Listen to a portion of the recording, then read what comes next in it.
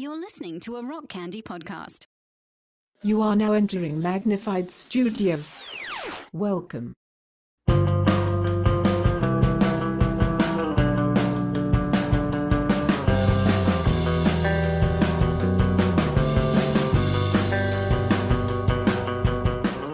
Coming to you from Magnified Studios, Magnified Pod presents It's Hard to Find a Podcast, covering your favorite indie bands from the 90s Christian alternative scene.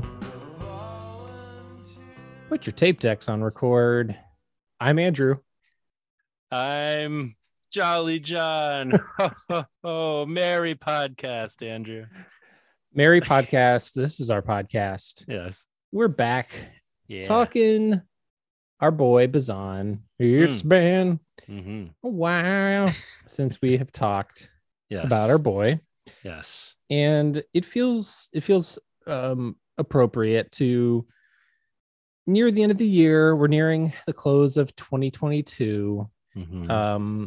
We still got some podcast steam left in us for season 4. Yep. But it feels kind of, to culminate almost the end of the year with what we started this season talking about. We're going to be talking about that dark, sacred night. Ooh, I love it. The 2016 David Bazan. I call him Dave. That's how He we sometimes goes by Dave on releases, Yeah. so I think it's fine. I don't know. I don't want to be too presumptuous. Sure. It's his Christmas album, and we're going to be talking about that later. That's right. Before we get into that, we've had some, out of character episodes for the season recently. Mhm. So we are getting back to everybody's favorite indie bands, and we will be talking about some people from our now not so favorite indie bands Yes. a little later. But John, how are you doing? How are you feeling after these last couple weeks, talking with Ted, talking with the person who lives in your house? She was like, "Why'd you say that part?" And I was like, "I don't know. That was not the best." No, I felt really good about that conversation. So did Jenny. I have really enjoyed this Craig's Bro, re-entry time for us, and thought going through that record was a lot of fun. I thought talking to Ted was a lot of fun. So I feel really good about those couple episodes. But ooh, baby, the holiday season is upon us. I'm ready to cozy up next to that fire with my dude and talk about my other dude, Bazan. And Just everybody, we just want you to picture me and John wrapped in a blanket next to a fireplace. The room is only being lit by the flames of the fire. Listening to sad Christmas music. Sounds perfect to me. Nothing Sipping to complain about. Christmas whiskey, wondering if we still believe. Yeah. John, you and I have never cuddled, but I assume that you're a good cozy wintertime cuddler. Yeah, I got some co's available for those seeking it. But yeah, man, I'm feeling I think good. I just heard Danny Stairs running from Ohio. Bring your cuddle enthusiasm. Yes, I'm feeling good. We were talking before we started recording. It's been a little bit of a stressful time for both of us in different ways, but I'm about to have a week and a half more of work, and then I get a solid 2 weeks off, which I'm very excited about. Love it. Holiday shenanigans coming up. Different fun things heading up to Minnesota at some point here. So fun things are coming. How are you feeling, man? Man, last week was really, really tough for your boy, and it's something that I haven't really thought about, but everybody knows that I try and be as genuine and authentic as I possibly can, and I'm very honest about wherever I am for the most part.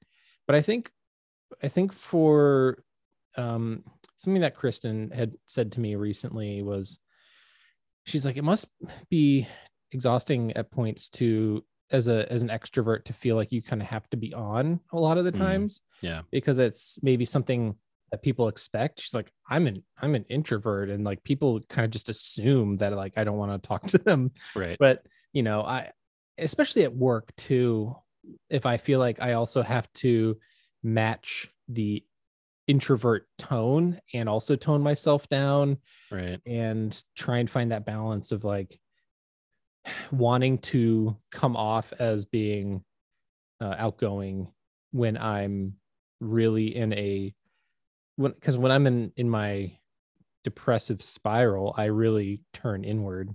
Yeah. And so it's really hard for me to not like, just kind of lose it. And Yeah. it's a weird, I sent you this comic today about like, this woman being like, oh, yeah, no, it's just a seasonal depression. And she's like being held by this giant monster that says a full-blown year-long depression. Yeah. I'm Sounds like, yeah, about right. there's no such thing. Can my depression be seasonal if it's like year round? Because Right. I mean, it's just depression in different seasons. It's Right. four season it's depression. 4-season depression. Yeah, exactly. Yeah. All season depression for all seasons. Yeah. Yeah, I feel you, man, and I'm sorry it's been tough. One of the things I want to talk about a little bit when we get into this Bizon Christmas record is like, as much as I love the holiday time, it also is like a very melancholy season and sort of invokes nostalgia, and with that comes sort of like bittersweet feelings. It's just, there's a lot of emotions around this time of year, and part of the reason why I appreciate the Bizon Pedro Christmas songs we're going to talk today is because I feel like they invoke that it's okay to be bummed out at Christmas time notion. So if you're looking for camaraderie in feeling a little bummed out but still wanting to enjoy some Christmas carols, you've come to the right place this week. This is episode 1 of 2 of our holiday year-end extravaganza. And to help us out with that, we do have some refreshments. Yours is a little bit more seasonal. Mine is year round also. Like my depression. Yes. It's it's not just specific to this season. I'm drinking some single malt scotch. I mean, perfect for this season, but a drink for all seasons as well. I, on the other hand, have a Christmas weird beer. I got a 4-pack called the Island of Misfit Beers. Ooh. And it doesn't get any more Christmas weird beer than that. This is put out by Obscurity Brewing in Elgin, Illinois. Or I'm sorry, Elburn, Illinois. I don't even know where that is. And I'm looking here at the Train with Square Wheels. It's all the different like Island of Misfit Toys characters. The Train with Square Wheels is a milk stout with holiday cheer. It's only 5% ABV, so it's not going to knock me out, but that looks pretty fun. I saw somebody post something about the Island of Misfit Toys that's that said like the water pistol that squirts jelly didn't belong on the Island of Misfit Toys. It's just somebody was using it wrong, and they need to be held accountable for their actions. He's not malfunctioned. Right. Justice for the jelly squirting guy. So I'll have a different kind of Misfit beer to share next week. Yeah. So what kind of beer is it? It's a milk stout with holiday cheer, whatever that means. What is? Yeah, that's questionable. We'll find out. We'll find out what holiday cheer tastes like. Ooh, on first sip, I can tell you it tastes delightful. Ooh, I thought that might mean overly sweet, but it's really not. It's almost more like cinnamony. That actually does sound delicious. A stout with some, because there are a number of beers that like around the fall that I'm like, I don't really want spices in my beer, but like something that's got like that's roasty and malty, like that sounds more up my alley. Hell yeah. You know what else sounds up your alley? Yeah, Uh, sure do. The candy treat I have to accompany these. Yes. Sour Patch Kids Cole. I think somebody out there in Magpod Nation sent us these last Christmas, and I was not aware of these. But they are black raspberry. I've already opened this box as we discussed off pod, but they are. You tasted them like immediately. Yeah. There's no waiting for the pod. You're No, just I couldn't help myself. Like, there's a lot of coals in here. Okay, I got enough to spread around, but Sure. they are delicious.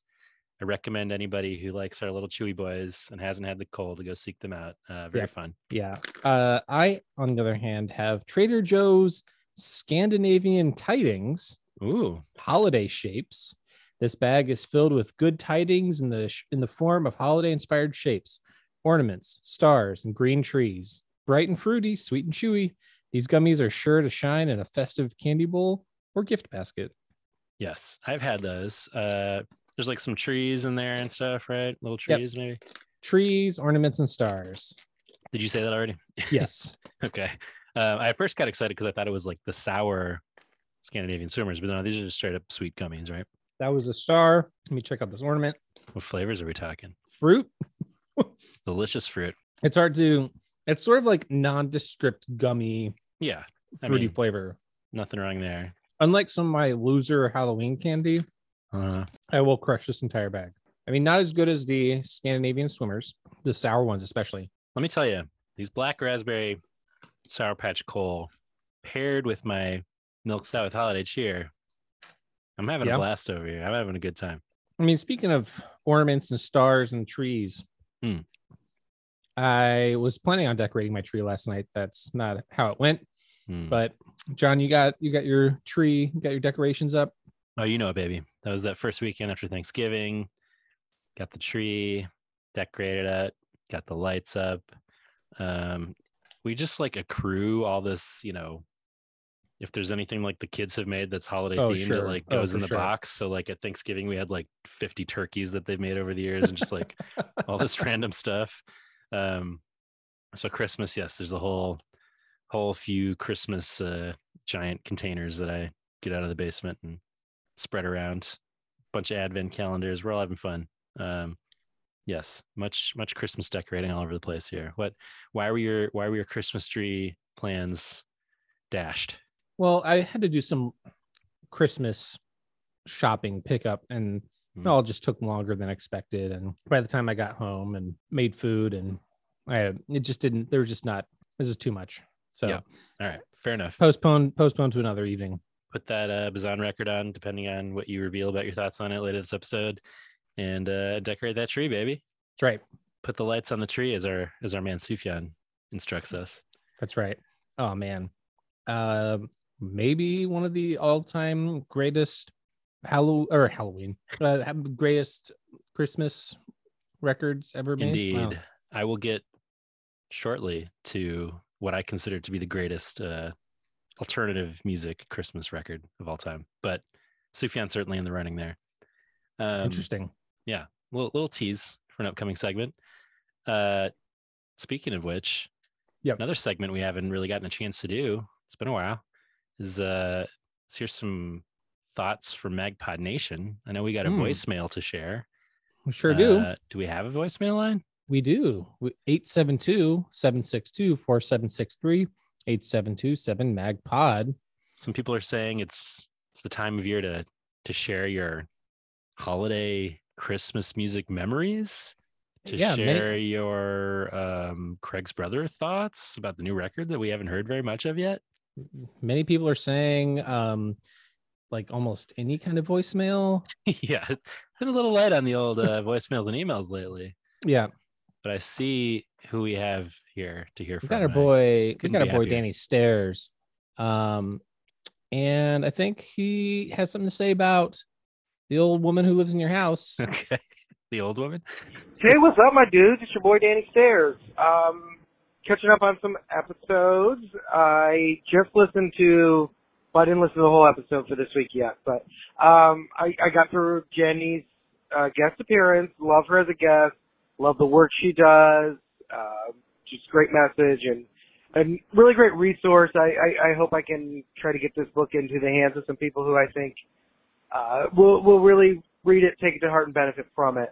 And I just love her perspective and love that she's, a part of the MagPod universe. So now I'm on to the Craig's Brother album discussion. And, musically, I think it slaps, but I can't get into Ted's voice. So, but, it's good music, and I'll listen out. The messages that I've heard in the first couple of songs that I have heard little clips from have all been good, so I'm looking forward to hearing that out. So, anyhow, MagPod for life. Love you guys. Hell yeah. Thanks, buddy. Not even a toodaloo. This was a very positive voicemail. That's true. Thank you, Dan. Love you, buddy. Appreciate you always supporting Jenny, who, by the way, if you didn't listen to last week's episode, has a new book out called Doing Nothing is No Longer an Option. It is about the work of everyday anti-racism. And I saw that Danny was giving away a copy on Instagram. So, hey, go find our dude on the gram if you want to check that out. But thank you, man. Thank you for that support as always. Gonna have to go ahead and disagree with you on Ted's voice. However, as we discussed, it is a specific sounding voice. So I guess I could understand if perhaps it's not. We can't all be Mike Herrera, Danny, but yeah, it's true. I do love Ted's voice. And he said he did text me. He did end up finishing the episode, and Right. he said me thinking about changing my number 3 at the 2 hour and 40-minute mark of the episode is the most MagPod thing of all time. That sounds like some classic MagPod right there. And I said that and me trying to get you to say that you like Ted's voice because it's shittier. is also classic MagPod, classic me trying to get you to admit. Yeah. Well, for the record, we don't actually think Ted's voice is shitty. That's not a real thing. No. Who agrees with you about your top 3? Ooh, who's that? Is our dude Jesse Arsenault, who over on Twitter just said, "Got to go with Andrew's list," which is a not uncommon refrain from MagPod Nation. I'd say most people usually line up with you over me. However, David Trivet on Instagram said his top 3. He also had the same top 2 as us. Violent Faith number 1, Out of Your Hole number 2, but Terrible Slave he went with for number 3. Yeah. Can't argue with that. No, it's also solid top 3. And then our girl Missy on Facebook said number 1, Rodeo Clown, which is a fascinating song. Number 2, Out of Your Hole.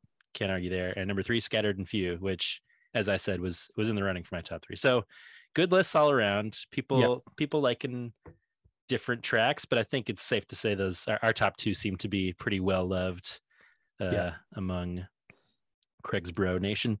Stone Cold Bangers. Stone Cold Bangers. Go check out that album if you haven't yet. And next year, John, 25-year anniversary of Homecoming. Oof. What? Wait, hold on. What's that? What? Do you hear it? Is it the Streets?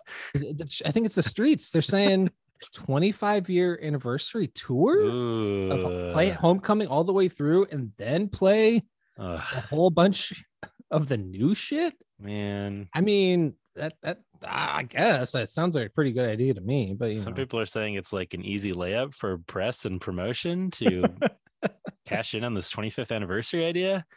I don't know, like 25th anniversary, like vinyl pressing or something. I don't know. Just like lots of Ted, Steve, and Jason, get at us. Let's make this thing happen. I know we've been talking about Midwest shows, but how about instead a tour?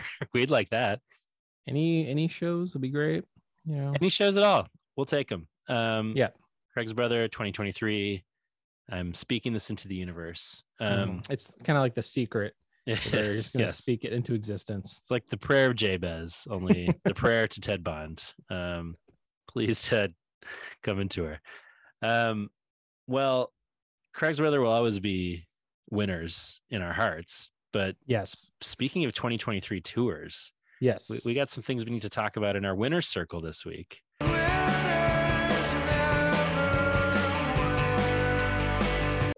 Those quitters, They can try and quit, but they certainly won't win. That's right. I know you're a little revved up this week about a loser circle in particular, but let me kick things off. We'll get into some winners and losers. I've got a few winners to go through, but to start things off, we would be remiss if we did not mention that Five Iron Frenzy, ever heard of them, have a new song out that's been released in the last couple weeks, featuring Mike Herrera. Never heard of him, from XPX. So it's like a lot of folks out in Magpod Nation were like, emergency podcast. You gotta throw everything down. You know, your two first season forces have combined here. New Right. Five Iron content. We won't devote an entire episode to it, but I will just say I like it very, very much.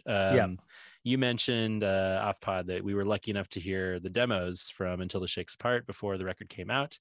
The song When They Find You was among them, although obviously Right. an earlier version. I thought it was Without- a banger then, without Mike Herrera. without Mike singing on it. I thought it was a banger then. I think it's a banger now. Yeah. It's just, I can see why it's not on the record, because it is kind of a different vibe, and there's like Yeah.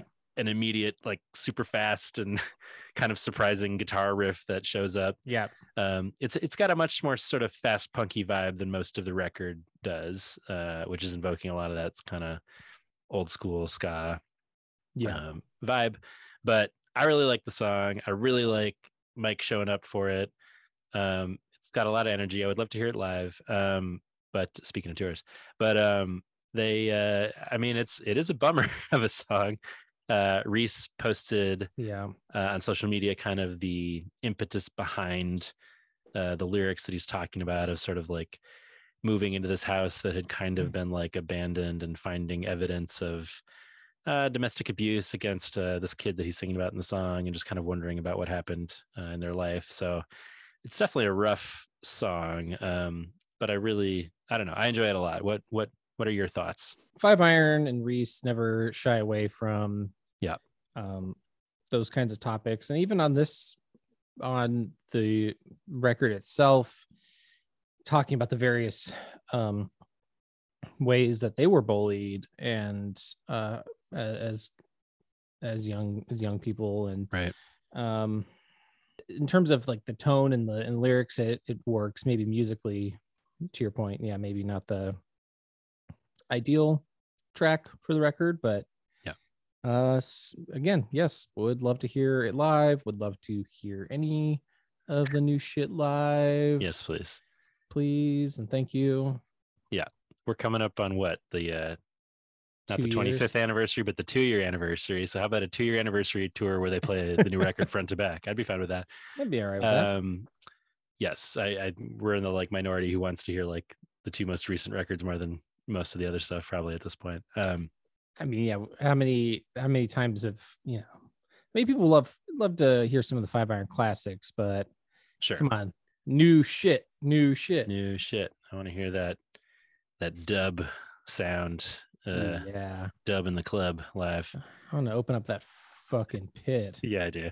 That's Some what I want. point in our lives, you and I shall hear together while supplies last, and Yeah. it will be an important moment in our lives. We'll tear our arms off, We will throw them at Reese. throw them at Reese, and it'll Um, be magical.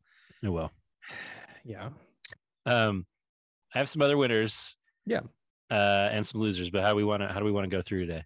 Let's how about we talk about let's talk about a winner. Okay. The one that you texted me about today, 20th anniversary. Talking anniversaries, John. Ooh, baby. Next year, 20th anniversary of Transatlanticism by Death Cab for Cutie Mhm. and Postal Service Give Up. Ooh, baby. I can't fucking wait. No, And we're Jenny going. Lewis is going to be Yeah. there. She sure will. Oh God. Yeah. I'm so psyched about this. I was telling you, Postal Service, when they did that 10th anniversary tour, they played like the Metro here, which is a small venue, and I did not get tickets. I've always wanted to see them, never have. So I'm very, very pumped about that. I've seen Death Cab a few times, but obviously Transatlanticism and All Timer, would love to hear that Yeah. front to back. So I was saying, like, this is the kind of thing that we always talk about, which seems like unlikely to happen in real life. We're like, why can't we just get these guys who are in the same bands to just like tour together? So yeah, Ben Gibbard gonna get tired on that stage. Oh my God, it sounds exhausting to be It honest. does. Yeah, but full Postal Service record, full Transatlanticism live. I mentioned to you there's no Chicago date included in their announcement, which I'm sure means they'll do Lollapalooza with both bands, but I would much rather see them with my boy up in the Twin Cities at the great venue, the Armory. So that's my plan. We're gonna try to get these tickets. I hope they're not too hard to get, but I'm very excited about this tour. Yeah, and it also, them playing at the Armory makes it so much less of a stressful thing because then like needing to choose seats and all that. You're just like, get in the door. I don't care that the tickets are a bit pricey. Just paid way more for Taylor Swift. I would keep rubbing it in. I paid nothing because I got no ticket. Sorry, bro. Maybe, we'll see what happens. Maybe she'll release some more dates. Hey, just maybe she'll sell them directly on her website or something to screw over Taylor. Ticketmaster. Do it. If anybody could be like a Ticketmaster competitor, I think it's Taylor Swift. So that's true. That is true. Then she can start booking shows for Craig's brother next year. Yeah, absolutely. She's opening for Slick Shoes on our festival, so that makes sense. That's true. Yeah. So I'm super excited about that. Big. I have far less shows that I'm anticipating next year. Yeah. But I'm going to some pretty huge shows. Obviously, the aforementioned T Swift and seeing Bruce Springsteen. Ugh, jealous. And then hopefully also a very expensive concert there. Yeah. I mean, just between these two tickets, it's like makes up for like 10 shows that I saw this year. Totally. Well, and Beyonce, rumor is she will be touring in summer as well. Oh my God. I will have to try to get a ticket to that, and I'm sure that will also be astronomical and probably break Ticketmaster again. So anyway, little tease for next week when we'll talk about our albums of the year. But I got a couple of very large albums that are like very obvious by a couple of artists that we just mentioned that will make the cut. So I'm excited about seeing them no matter how much I have to pay. But yeah, no, I was just gonna say, but I don't know. I don't have a ton of shows on the horizon either, but one show that I did just see, another winner in my winner's circle, is The Smile. And I don't know, this has been a fairly extensive tour in North America, so I'm a little surprised by some of the dates they played and not including the Twin Cities in there. But they did not go to Minnesota. They did come to Chicago. And this is Tom York and Johnny Greenwood from Radiohead's new band. For those who don't know, they put out a record this year that I really like. A little tease once more. We might hear a little more about that next week. Yep. But I was super excited to see them just in general. Like this record a lot. I'll see any Tom York or Johnny Greenwood project. B, they played at the Riviera in Chicago, which is maybe my favorite venue, or at least like certainly up there. Always sounds good. I feel like it's like the perfect size for a mid to large venue. And I got up close to that stage, baby. I was looking at Tom York nigh but 20 feet away from me. And I've seen him a lot of times over the years. I've seen Radiohead a lot of times, but it's usually in a gigantic outdoor venue of some kind. And I've never been this. You're so close you could look into his good eye. Exactly. I did hear a guy next to me say, I could hawk a loogie on him from here, which, high five. Maybe don't. Yeah, maybe don't. But no, it was great. And, I'm kind of a sucker for the Tom York Radiohead side project sound, which is usually kind of, bummery and depressing. However, this band does have a level of sort of like funkiness in it and sort of like raw guitar energy that Radiohead. More guitar. Yeah. Than they've had in a long time on something like Radiohead. And I feel like there's kind of a freedom in those sounds in this band that they haven't had in a while. So just like good, like fertile ground for these guys to just kind of rock out and do like some psychedelic guitar solos and some freak out bass solos and the lights are going crazy on the stage, and it was a really, really good time. I was really close. You sent me some video of that night, and I was jealous. And Because it really felt like, for dudes that have been around for as long as they have, to be playing what it feels like, if you're Tom York and Johnny Greenwood, you should be playing massive venues, but this was like, it feels like a small show for the kind of caliber of artists that they are. Definitely. I didn't expect to be able to see them in whatever band they're in a place this intimate, and it really did feel intimate. It seemed like they're having a good time and are kind of having a looseness to this material that they appreciated. It seemed like they're really having fun up there. It'd be like seeing them at First Ave or something, right? It feels like that's not adequate for the star power that they have. And it was very packed, so I'm guessing by the time the show started it was sold out, but it wasn't even sold out. That's wild. On the day of the show. So I was like, maybe just the smile, people don't really know what that is enough yet that they can pull this off. But it's kind of annoying that it is true that oftentimes the Twin Cities gets skipped over for whatever reason. Like Cursive is doing a big tour, and I think with Thursday, and it's a big show, and they're both doing like playthroughs of albums, right? And not playing the Twin Cities. I don't understand what it is. Like, it's not like Minneapolis or St. Paul are like, this isn't like the middle of nowhere. This is a legitimately significant music scene in music cities. And well, they usually say like 5 to 6 hours away from the last venue, which is like the perfect distance from Chicago. So normally, if you're playing Madison, if you're playing Milwaukee, you're playing Chicago, fucking make it work. Come on. Well, it's annoying. Speaking of artists who do appreciate Twin Cities venues, my final winner in my winner circle for this evening is Phoebe Bridgers, a forever winner in my heart. But mentioning her in that segue because I saw her this week on some interview where they asked her what her favorite venue was, and she said First Ave in Minneapolis. God bless the Queen, Phoebe. But she's my winner, not for that reason necessarily, but because, well, I should say this is my combo loser circle and winner circle, and then I'll let you close out. But another thing that we haven't mentioned on the pod since it happened, I realized, is that Mimi Parker of Low died, and I took it really hard. We mentioned on the pod when it was kind of in the news that she was maybe like sicker than we thought she was, because it had been in the news for a couple of years that she had been struggling with ovarian cancer.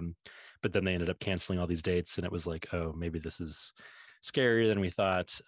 So even though we were sort of prepared for it, it kind of felt out of nowhere. And Low is one of my favorite bands of all time. I feel like very closely connected to them. We'll talk a little more about them when we get through the album this week. But yeah, I was really, really hit by this in a way that I'm not often by the passing of people that I don't know in real life. But it just revealed to me how much she meant to me and how much Low has meant to me. And it was just like this realization of like, oh, I'm never going to see them again because they're never going to put out an album again because Low is like done all of a sudden. And it made me very grateful for all the times that I did get to see them, and the unique sort of beauty of her voice and just how sort of chill and what a good person she seemed to be by all accounts. So anyway, the loser circle is all of humanity for the loss of Mimi Parker. But the winner circle, winner member for my final one here, comes directly out of that, which is Phoebe Bridgers and Storefront Church did this cover of the Low song Words, which is the first song on the first Low album. And it's a really beautiful cover. That record on the whole is pretty stripped down, as is a lot of early Low stuff. That song maybe has a little more sort of muscle behind it than some of their stuff on that record, but this version is like very lush and huge, and there's strings and dynamics and just sounds epic, and it's so beautiful. So I really recommend folks who like Low or Phoebe Bridgers or know anything about Storefront Church, which I don't, to go check out their cover of Words, which came out last week. Really into that. So that's my final winner. Yeah. I'm really excited for us to talk about our favorite albums next week. I anticipate that being a significant portion of the episode because I think there's so much to talk about with all of the albums that we're going to be discussing. I know there's going to be some overlap, but man, I'm really, really struggling finalizing my list because there's some that I really want to put on there, but I'm like, to put this on there, something's going to have to get bumped. I know. And I feel like, is it not, is it ending up in my honorable mentions enough for me to like give it, for me to, is that respectful enough for how like strongly I feel about some of these records? Sure. Yeah. But because my honorable mentions list is getting significantly long. Mine is unwieldy. And I'm at the point of like, even if you're making the honorable mentions, that's pretty good. Cause I had a whole other like several tiers beneath that had to get lapped off for that. So I know. Well, that aside, I've been fully anticipating that episode so we can just talk about it. We both know a significant, not an insignificant number of the albums, because we're both like, we talk about albums all year long and stuff that we're like, oh, this fucking rules. Totally. So, I guess I'll say one of my winners for this week is like the year 2022's music. Hell yeah. Good year. Good year of good, solid pop records for sure. Definitely. But I don't want to get too far ahead of myself, but John, we do need to get into, we just had the winner's circle. It is time. We have to get into the loser's lounge. Yes. We haven't done a loser's lounge in a while. It's been a while. I've been off social media for 7 weeks, 7 weeks, something like that. I think you get a spot in the winner's circle for that decision, by the way. Good job. And it kind of all took place. Me deciding this was like, I think right before a lot of shit started going sideways with Twitter. Oof, yeah. Because I was not on Twitter when all of the blue check stuff was going down. Yeah. And just watching the kind of person that Elon Musk just continuously reveals himself to be is just like, you're just truly, truly awful. Yep. And get rid of billionaires. Billionaires shouldn't exist. Word. And he just sucks. He just sucks in general. I don't want to spend any more time talking about him. He's a perpetual loser's lounge member. Yep. As is Kanye West forever. Yeah. Perhaps one of the reigning champions of the Losers Lounge. I feel like season 1 we talked about, we're like, we want to have a moratorium on even talking about this guy. And he's only gotten progressively worse, so and much more worse. awful. Yeah. So that is a huge disappointment. The guy who said George Bush doesn't care about black people is now talking about how great Hitler is. Yep. So weird. And also, like, let's not use mental illness as a scapegoat for people's terrible choices. That also demonizes people who do have mental illness, who are able to not be racist pieces of shit. Just because you're bipolar or whatever doesn't instantly mean that you're like, oh, he doesn't know what he's saying. It's like, all right, well, no, he's bipolar and a giant piece of shit. So yeah. Maybe this isn't fair on my end, but there's just something that I came up today that I mentioned in the Discord, and This is talking. Somebody mentioned in the Discord about Josh Porter, who was the lead singer of Showbread,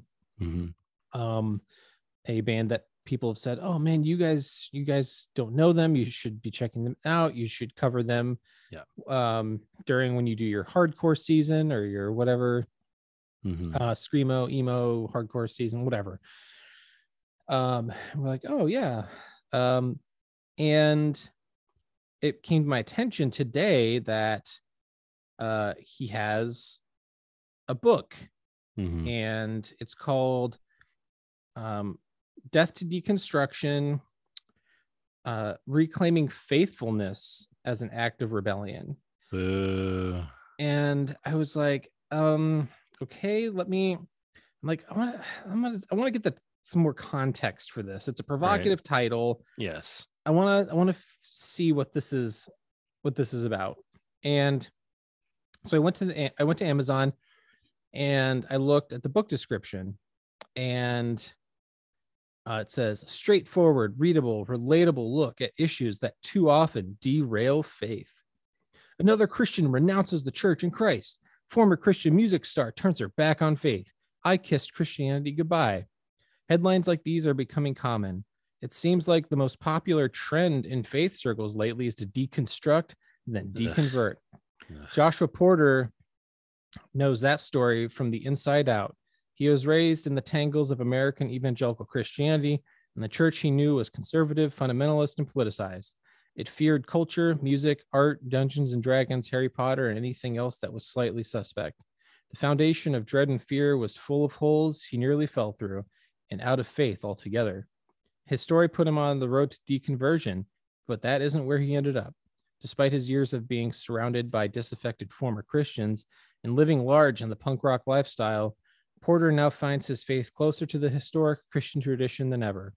This book is more than Porter's own story. It also invites those who may be in the deconstruction process themselves to consider the perspective of someone who is tempted to leave his faith, yet stayed.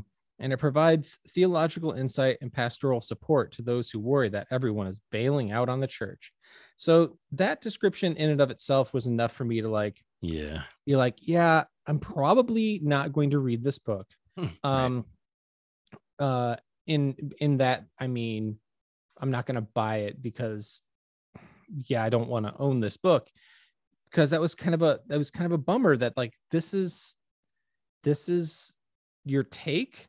And so I noticed that there was an ability to download a Kindle sample on Amazon. So I'm like, I'll do that. I'll get a free however much they let you read. And it made me more disappointed and angry and riled up than I thought. It comes across as, he's trying to set himself up as, I was, this is the place I was in, and I was gonna lose my faith or whatever, and I was and all that, like trying to be like, I was almost there too, and so therefore, that gives him some sort of, I don't know, credibility in this arena. And fine, I feel like if you deconstructed and deconverted and then years later you came back and you're like, I found a faith in a different way, I feel like that would have a little bit more credibility than to be like, oh, I was never not a Christian. Right. I've always been a Christian. I was just close to not being a Christian, and I was falling prey to what he calls the great predators. And the way he frames so many of these things to me are reductive and diminishing, and like as if these aren't actual things to be that are like they're legitimate. They're not like these things that are like, oh, they're out to get it's like, no, these are legitimate reasons for why people maybe deconvert or don't call themselves Christians anymore.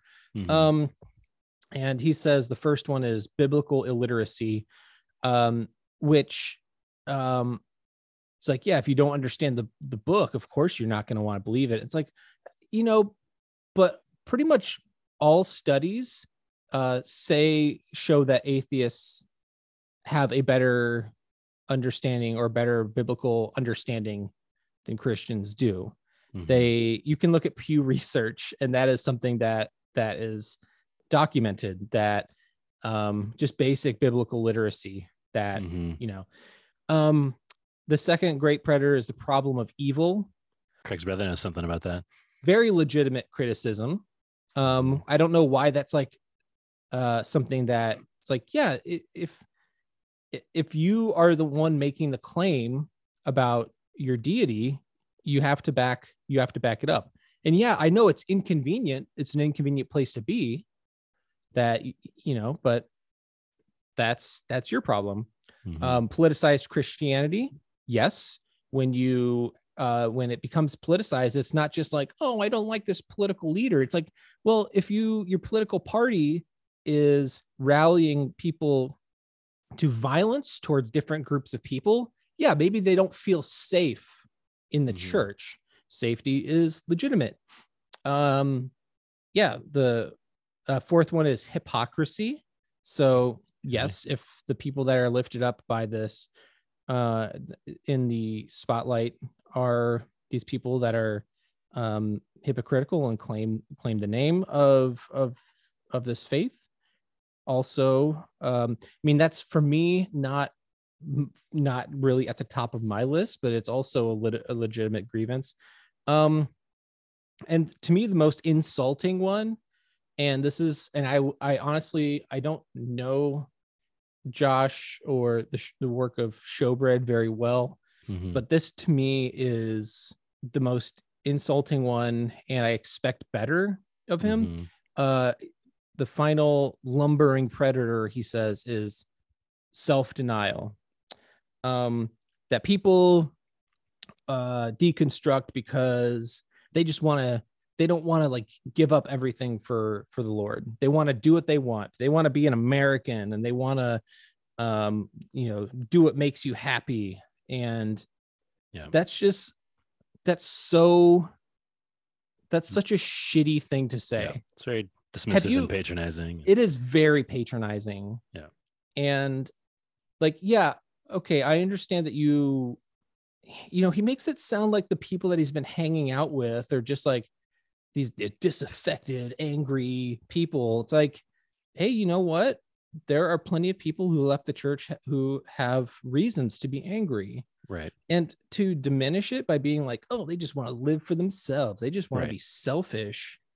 Well, it's it just betrays your use of like a straw man, where like you haven't actually talked to people about their experiences. Because, as we've talked about over the years, like most people's deconstruction or deconversion experiences are very painful and involve giving up a lot of their identity, often in a way that's like really difficult. It's not like a casual, like, hey, I hear this is cool right now, I'll try it out. And that is so often how it's framed. Right. I mean, that's how he frames this on like the book description. It's like, it's the trendy thing to do. It's so trendy to, have to analyze and painfully go through your value system and what you thought the world to be, and to just start over from like trying to understand things. It's not something you do for fun because other people think it's cool. Right. That's just, I don't know. It's not a thing. It's not a thing.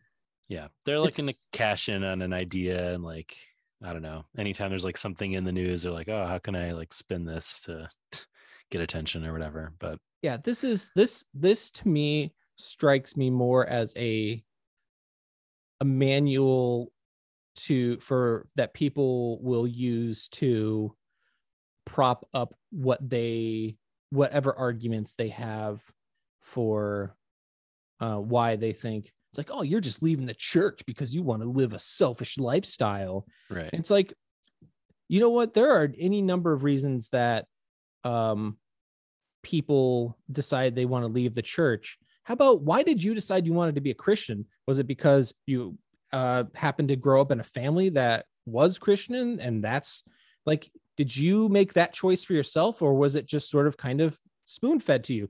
Mhm. I can also be patronizing and and dismissive of your real earnest faith experience, but I won't do that, because that's so shitty for me to second guess your intentions, which is what's happening here. You're second guessing my authentic choices Mhm. and calling them a aggressive, cancerous outgrowth of ordinary transforming.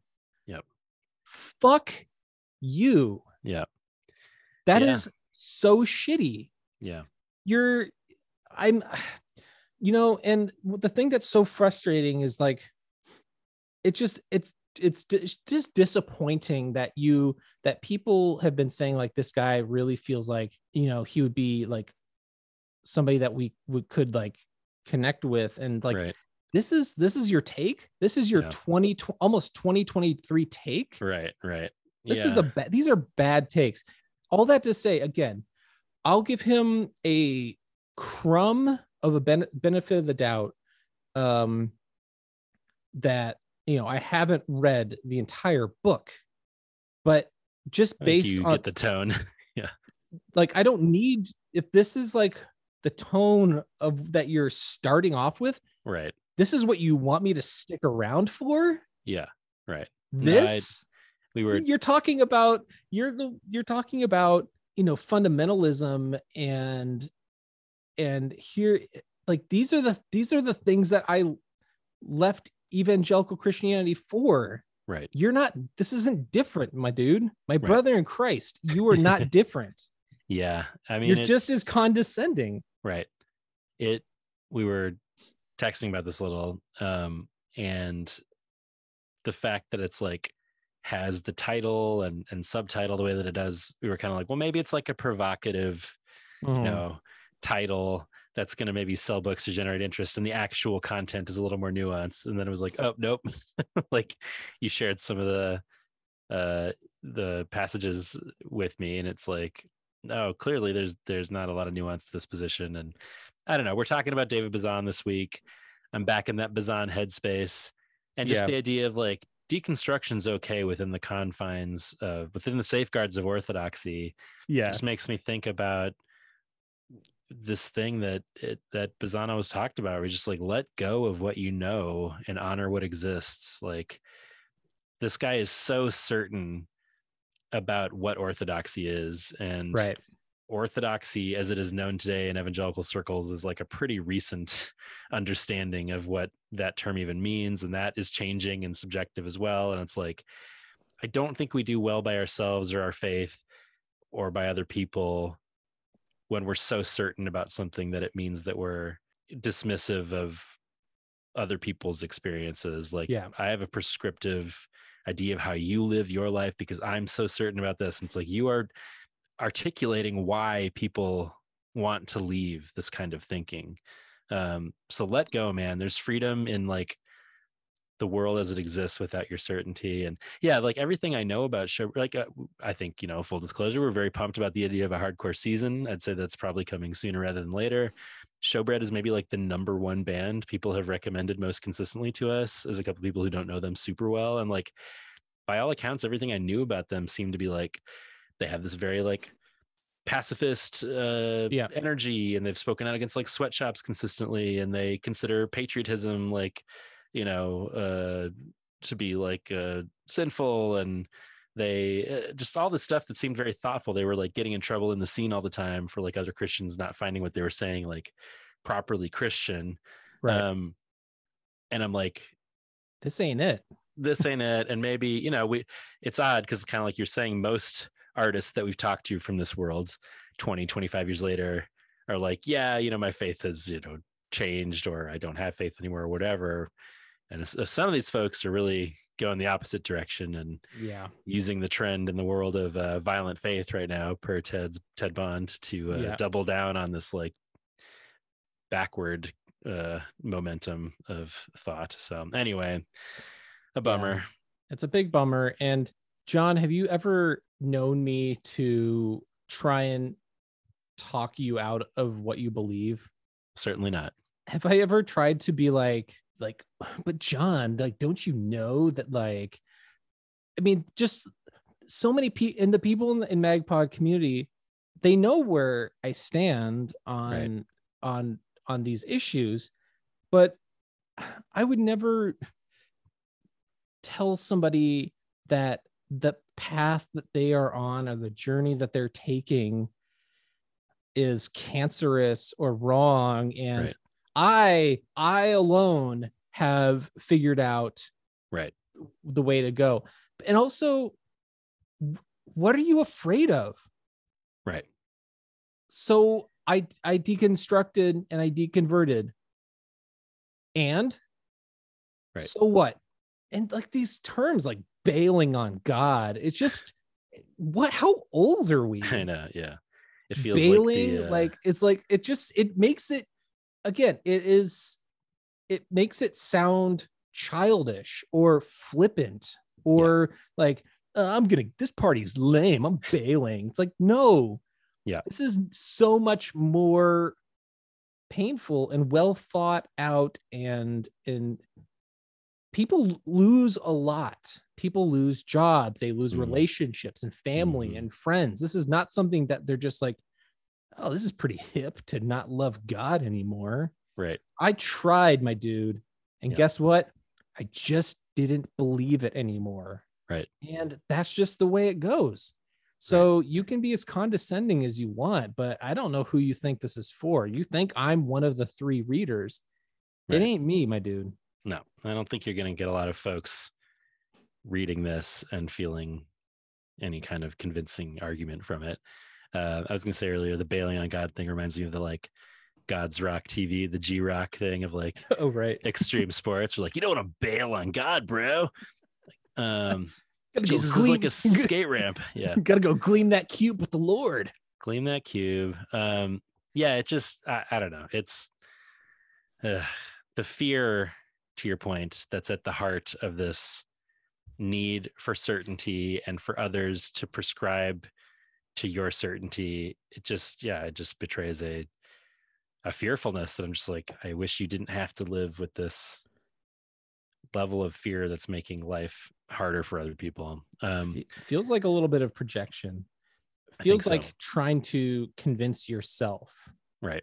You know, are you writing this book for other people, or are you writing this for yourself to be like, it's orthodoxy? Yeah, that's the ticket. That's how you do it. You gotta be safeguarded. You gotta stay within the confines.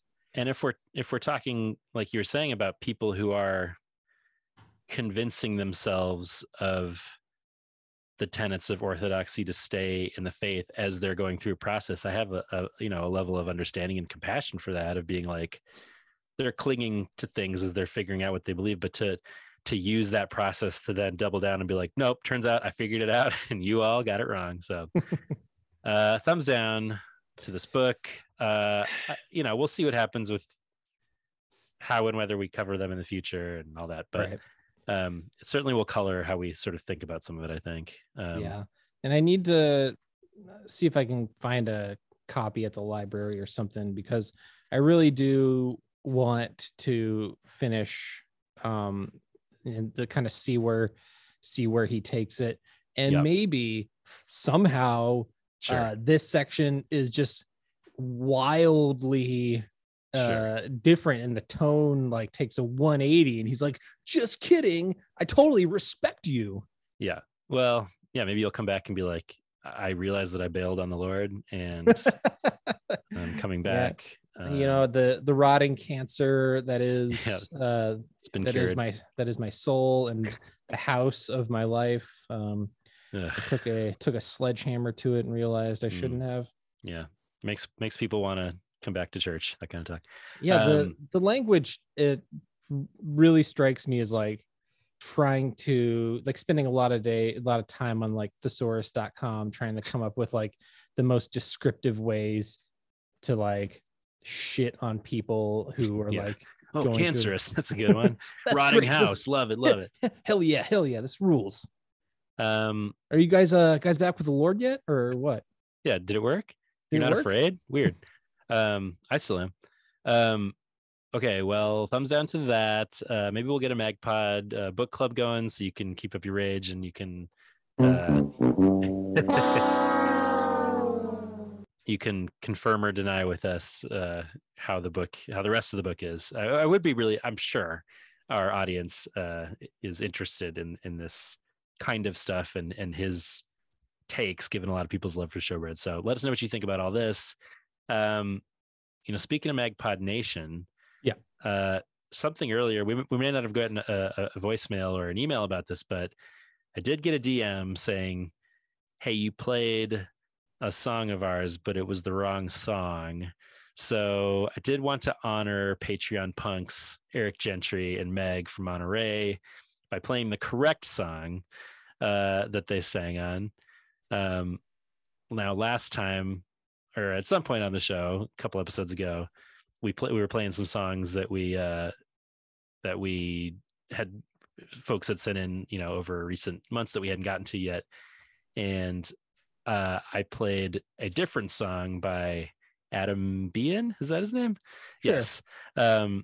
And in fact, we were like, I can't really hear the vocals there. So that makes sense. The song that they actually sang on was called Too Young to Party by Adam Bean. Meg and Eric sang background vocals on that. So before we go any further, a couple of other additions to our winner circle here, Adam and Meg. Eric and Meg. We wanted to hear Too Young to Party, which they're featured on. Hell yeah.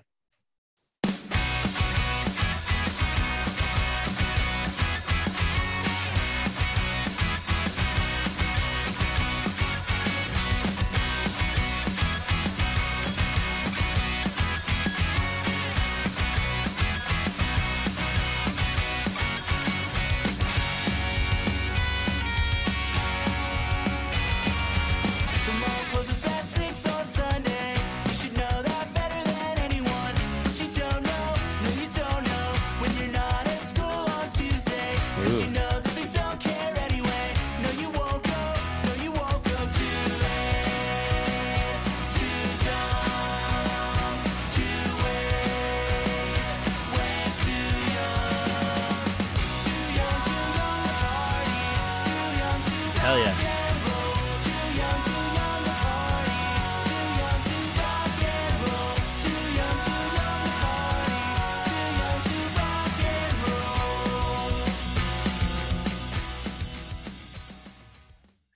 Hey, that song sounds like a party. It really does. That's great. Makes a lot more sense now. Yeah. Much more prominent vocals, of course. Eric, lovely voice of the Adorkables. Meg, lovely voice of Being in Our Hearts and Lives. Love Meg. She sounds great there. They both sound great there. And this Adam Bean guy, this is rad stuff. He's from Monterey as well. But that was super fun. Way into it. Yes. So many talented members of MagPod Nation. So yeah. Thank you, Eric, for clarifying that I fucked up.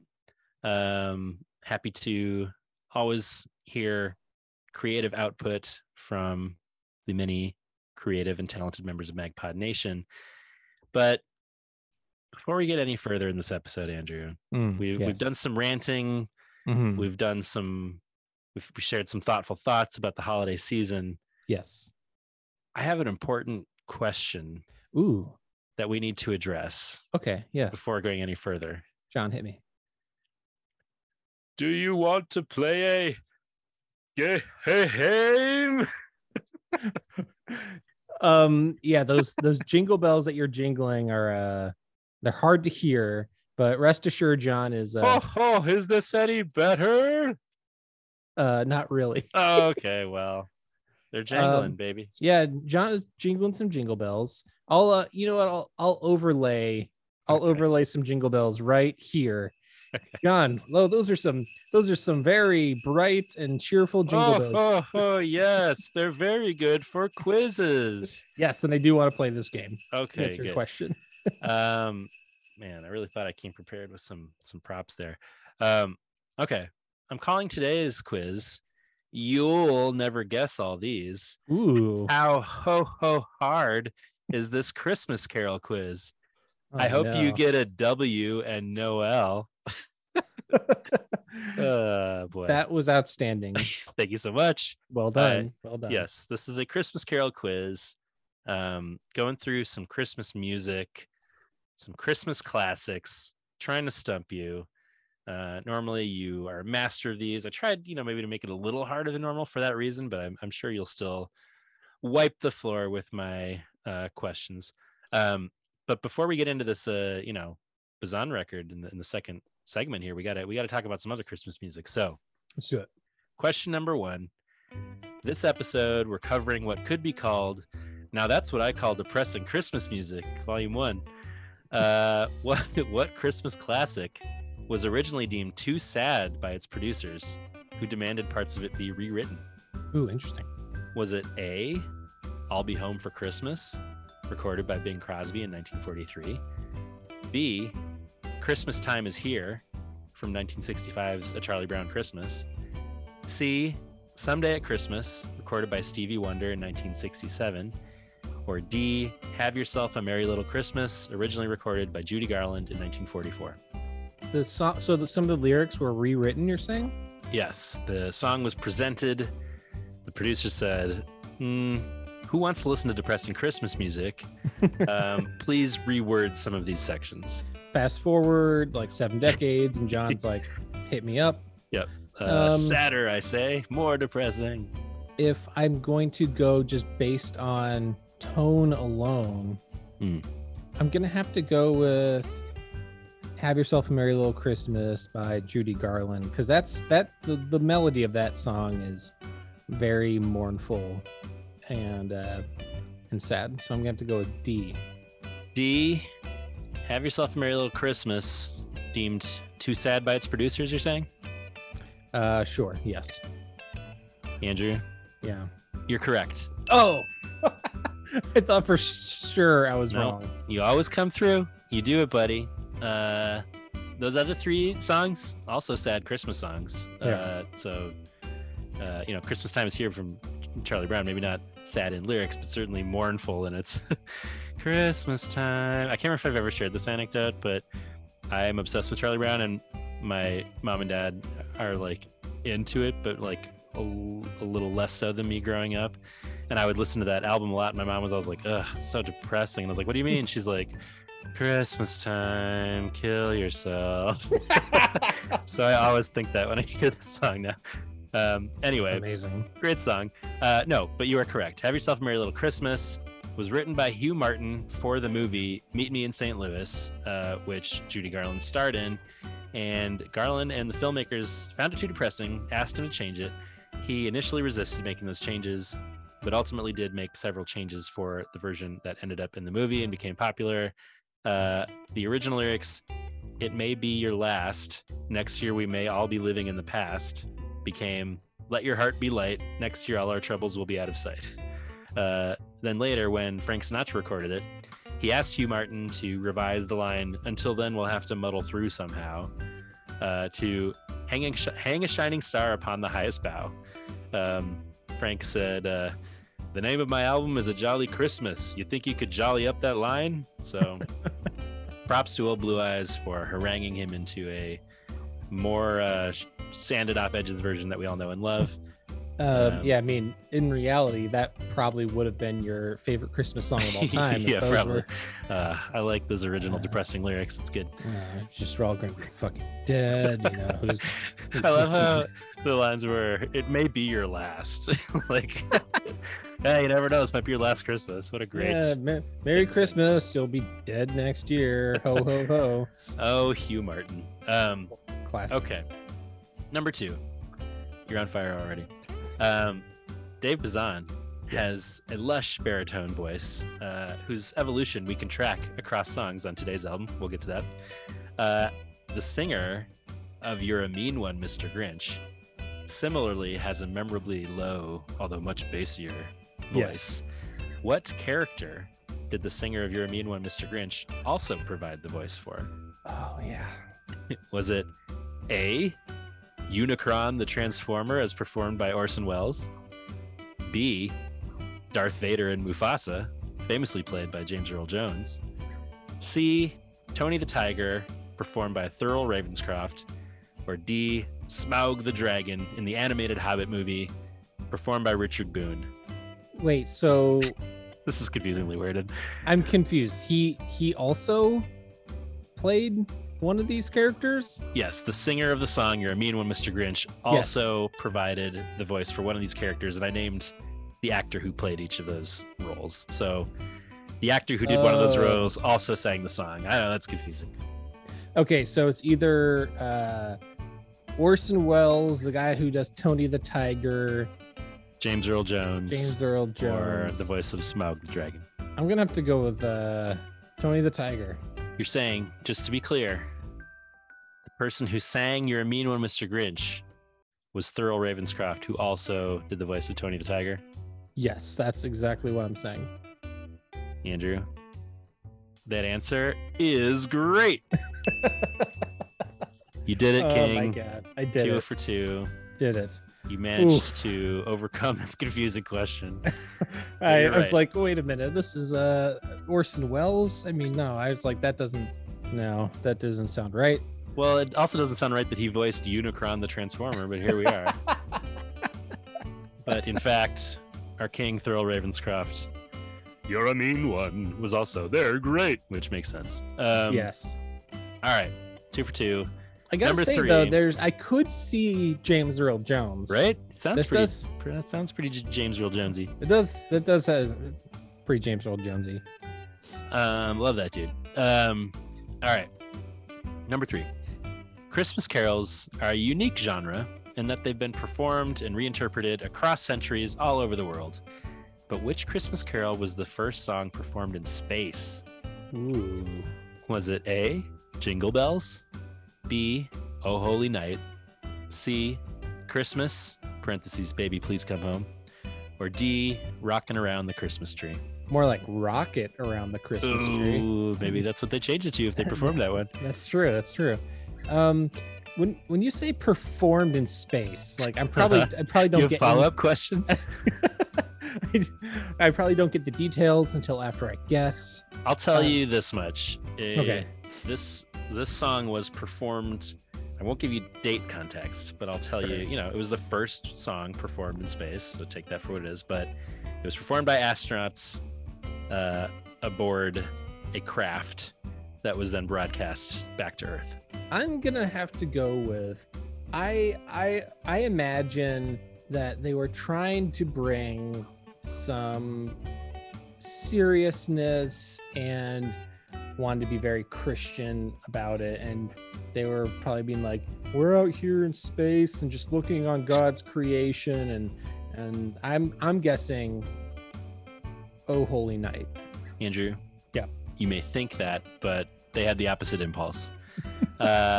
In fact, they performed Jingle Bells. So your first incorrect answer, I'm sorry.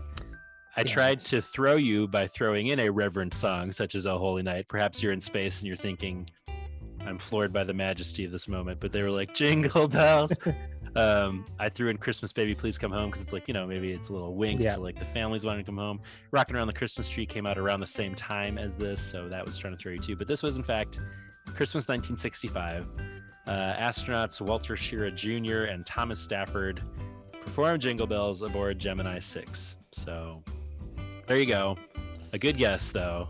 Some say that might have been more appropriate, but Let me see. Jingle Bells, Gemini 6. ooh, I didn't even get this footage. Roger, Houston and Gemini 7, this is Gemini 6. We have an object, looks like a satellite, going from north to south, probably in a polar orbit. He's in a very low trajectory, traveling from north to south. Is it Santa? Has a very high fineness ratio. Looks like it might even be about a very low, looks like maybe going 300%. Is he having a laugh? Stand by one. Looks like he's trying to signal something.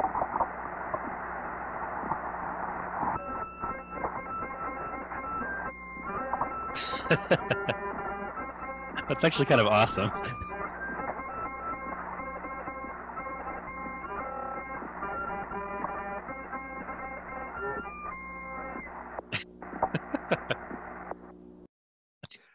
Okay, so it wasn't singing. It sounded like a No. harmonica. Well, at first I thought it was like bleeps and bloops. I thought they were like communicating through like rocket bleeps, but no, I think you're right. That was a harmonica. Yes, An the harmonica. 8-note Hohner little lady harmonica in space. The harmonica now resides in the Smithsonian. Well, I brought my little lady with us. Thought perhaps I'd play some Jingle Bells. Was he trying to say See? that he was seeing Santa? Was that the joke, or am I mistaken? Maybe He's like, so. he's coming from north to south, huh? Yeah. I don't know. Anyway, delightful. But sorry. Yeah, Jingle Bells is the answer. Yeah. All right. You can still recover. I'm confident of this. Yeah. All right. Number 4. An increasingly popular subgenre in the holiday song catalog is horny Christmas carols.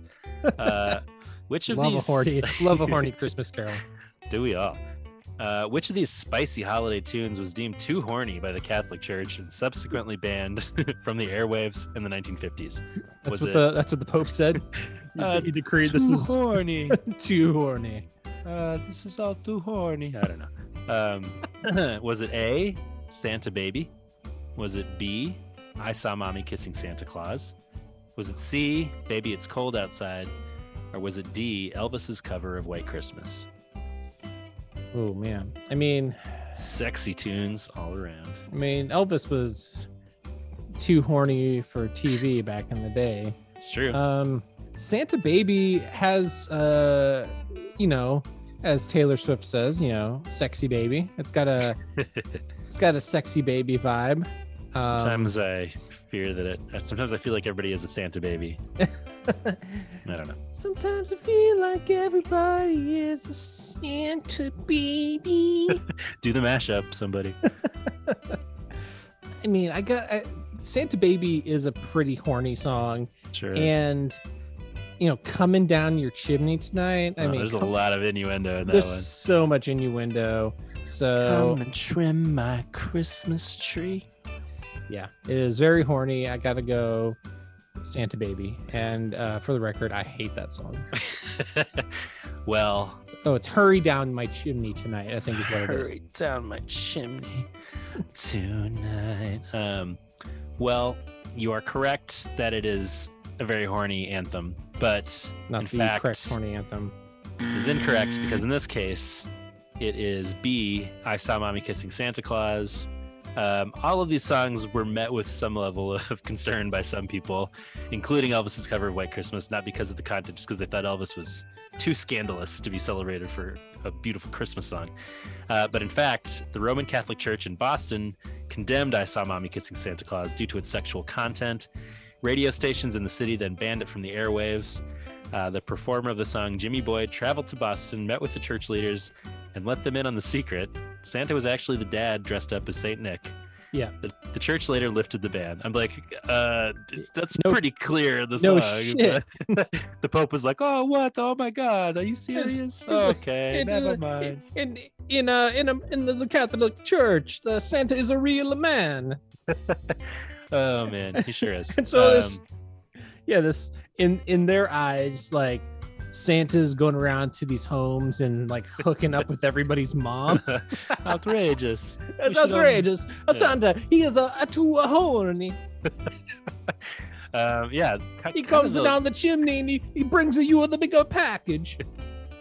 Yeah, not He's like, he's like, you have to handle my package and make sure to not forget about the sack. she's saying things about coming in her chimney. Unacceptable. Yes. Fortunately, I Saw Mommy Kissing Santa Claus was the ban was lifted, and we could enjoy it for decades to come afterward. But okay. So what are we at? 2 for 4. Okay. 2 for 4. Last one. Last chance. Yeah. I did make this one perhaps a little too hard, so maybe it's on me. No, this is good. This is good. I need Okay. a challenge. Yeah, that's right. All right, number 5. The Christmas Carol genre is wide enough to encompass all manner of strange material. 4 of these songs actually exist, but one I made up. Which is it? Is it A, Christmas with Satan? B, I'm gonna spend my Christmas with a Dalek? C, Rudolph loves the baby Jesus? Or D, Santa Claus has got the AIDS? One of these you made up. Do you want me to repeat them? I don't think you would just casually make up Santa No. Claus has got the AIDS. It's a little too rough and too specific. Yeah. It's very rough.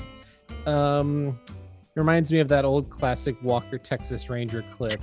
Walker told me I have AIDS. Walker told me I have AIDS. I got the AIDS. Oh man.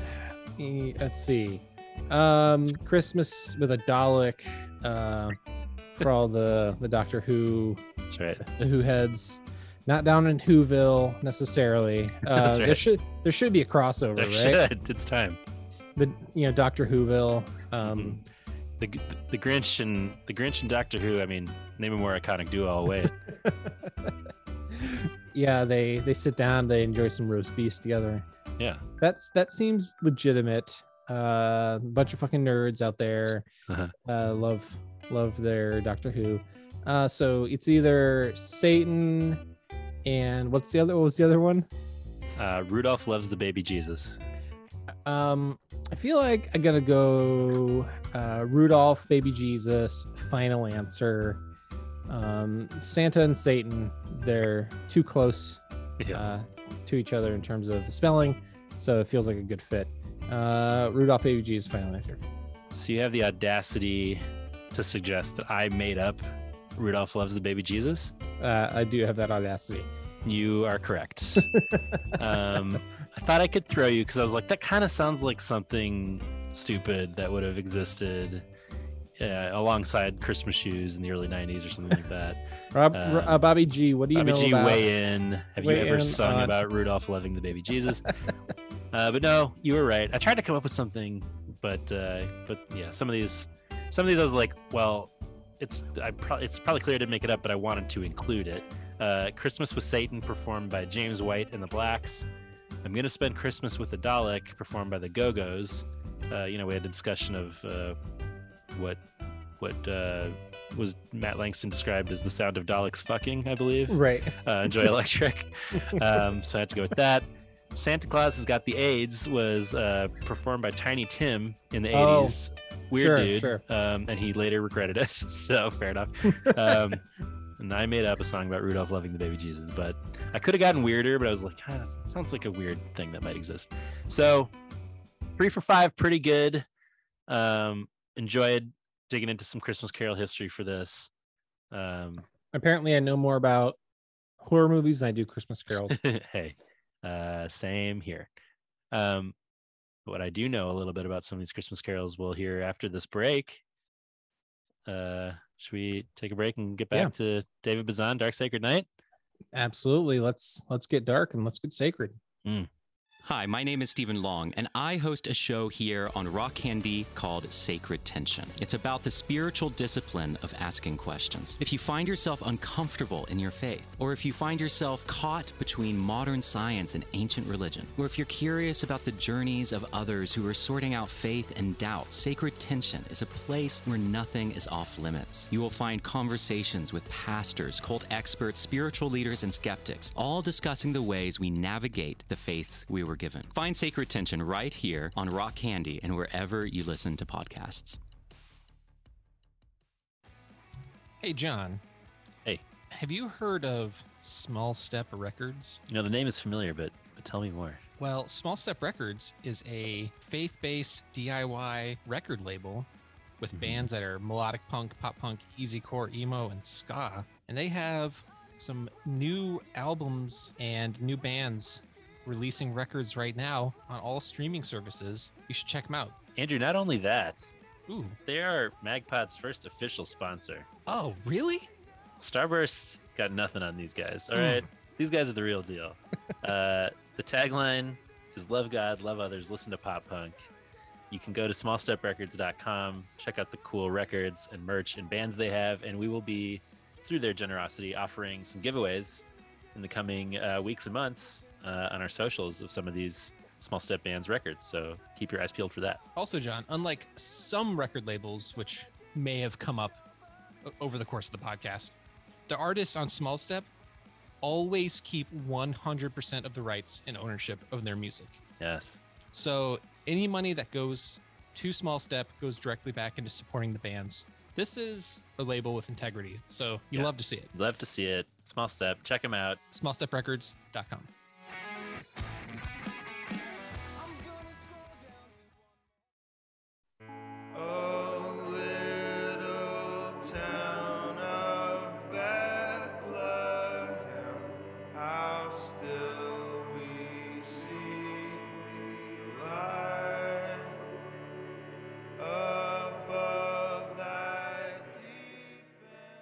And we're back Yeah, we are. Getting talking ready, Bazan, talking ready to dark- talk some depressing Christmas music. talking that Dark Sacred Night. That's right. This is a collection of songs that means a lot to me. Hmm. You will not be surprised to hear. I have a deep emotional connection to these songs. This is a collection of songs he did from a series of 7 Christmas 7-inch records he put out through Suicide Squeeze Records as both Pedro the Lion and David Bazan from 2002 to 2011. I had all of these physical 7 inches except the first one, I think. Even in the years that I didn't have access to a record player anymore, I was still ordering them. And I certainly had them all as MP3s. Shout out to the pedrothelion.org message boards for hooking me up with those every year. That was the place to be back in the day. And I have the vinyl album cover of Dark Sacred Night framed on my wall. I love the title. I love the cozy artwork on the cover. Mhm. Just Dark Sacred Night. I'm just like, those are 3 things I like. So give it to me. And yeah, he whittled down those 14 songs from those 7 inches to 10 for this release of Dark Sacred Night. The other 4 he put out as a EP called Christmas Bonus, which we will cover on the Patreon this week. And I can see why he went with these 10. But this was released as a new packaged, remastered album on September 14th, 2016 on Suicide Squeeze. I referenced this earlier, but Christmas time and Christmas music are so wrapped up in nostalgia and tradition, happy feelings and melancholy feelings. And I don't know, I feel like this collection really encapsulates that well. I feel similarly about the Sufjan Christmas music, as we were talking about earlier. And now both the Sufjan Christmas records and all these David Bazan Christmas songs feel nostalgic to me too when I listen to them, because I've been listening to them for the last like 15 to 20 years now. So Right. I have memories of listening to them while decorating for Christmas and putting them on at my mom's house in my early 20s and stuff like that. So now they're like part of my Christmas tradition as well. Yep. But yeah, this collection, I mean, they mostly sound pretty shitty, which means I love it. They were on those 7 inches, like pretty lo-fi, and that 7-inch vinyl sound really came through on those digital versions of the songs I had too. And he did give them a pre-mastering for this, where he took the high end off everything and then ran them through reverb. They definitely sound better and fuller here than the versions I was listening to. Although I'd say it retains a fair amount of that lo-fi production sound here as well. Very much microphone in a room sound. Yeah. Really fairly simple and straightforward versions for the most part. Mostly him and an acoustic guitar, maybe an extra vocal track, maybe some jingle bells, but for the most part, pretty stripped down and straightforward. But it means a lot to me. So I was like, is this going to be another headphones situation where like I just go in assuming like, well, you loved every track on this a lot, right? And you might be like, well, it kind of sounds shitty and it's weird. And so I don't know. I'll be curious to hear what you say. I'll just say up front, I love every song. You can hear his vocal evolution over these tracks, and there's like a flatter, earlier vocal sound early on that really make the depressing aspect of them that much more pronounced. I told you this anecdote about we were at a mutual friend of ours' house, and our friend put on this collection, and his wife was like, "What? Can we turn this off?" Because it was just like Bazan, like little town of Bethlehem. And for those who are not into Bazan and Pedro, I understand why this collection wouldn't sway you. But I love it. And I don't know, I'll say like a fair amount of this conversation that we'll have about this collection like bleeds into the covers conversation we've had several times on the show, where it's like Right. what makes a good cover, all that stuff. So it's a little different here because doing a version of A Christmas Carol isn't exactly a cover, although the conversation of the like criteria I had for a successful version of a cover isn't too different than the like what makes a successful version of a carol here for me. And there are some covers of more recent Christmas songs here. So I don't know, what are your overall thoughts? So I don't have any sort of emotional connection to this. I don't have any nostalgia connected to this. So that's definitely not going to factor into any of my feelings about this, other than liking Bazan just in general. And over this last year, really, truly learning to appreciate him as an artist and his evolution as a artist and as a person, and appreciating his voice, not just like his actual singing voice, but just his voice and what he brings to the scene and to the music that he creates. And not really knowing how, like, this whole thing about, like, you're talking about the 7 inches and how this is over the course of many years. So obviously this was a collection of very lo-fi, low production value, that kind of makes sense for him. So like it's on brand. There's some songs on here that work for me better than others. Sure. It's not Sufjan. No. In the sort of creative ways that Sufjan tried to incorporate different styles and reimagining of classic hymns and carols and writing his own. Like, this is not as effective as that is for me. But of course, again, I have I do have nostalgia for the Sufjan songs. I'm sure even Dave would be like the first to say Sufjan put a lot more effort into those collections than Bazan did here, maybe. Yeah, but it's not like it doesn't blow my dick off, but I don't dislike it. Okay, all right, I'll take it. I wonder how I would feel about this if I came to it without knowing the context of it, because if you're just thinking he put out all these songs at once in this style, I might kind of feel similarly, like I'm not bowled over by this. But I think there's enough to it that the reason that they released it is because people have been asking for years and years, like, can you please put these out like in a proper collection? I have these like 7 inches strewn all over the place and random MP3s, but people love this. People who like him loved these songs and wanted like a proper collection. And he did do like a Christmas tour. I saw him on that. That was great when this came out. And for the last few years, he's done an at-home Christmas live stream where he plays these songs, which he is doing again this year. So if you are so inclined, go check that out. I recommend that very much. But I have a very special place in my heart for these songs. But I also I think I can look at it fairly objectively in terms of what works well and maybe doesn't here. And I certainly agree that Sufjan is a much more sort of robust and interesting Christmas catalog, but they hit a similar thing to me, which is like this blend of heartbreaking new songs or elements to songs that bring in some of their real life or like sad holiday stories they know about, and like reverent versions of Christmas songs done in kind of a newer, interesting way. So ready to dive in.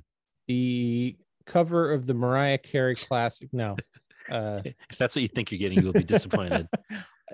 All I Want for Christmas.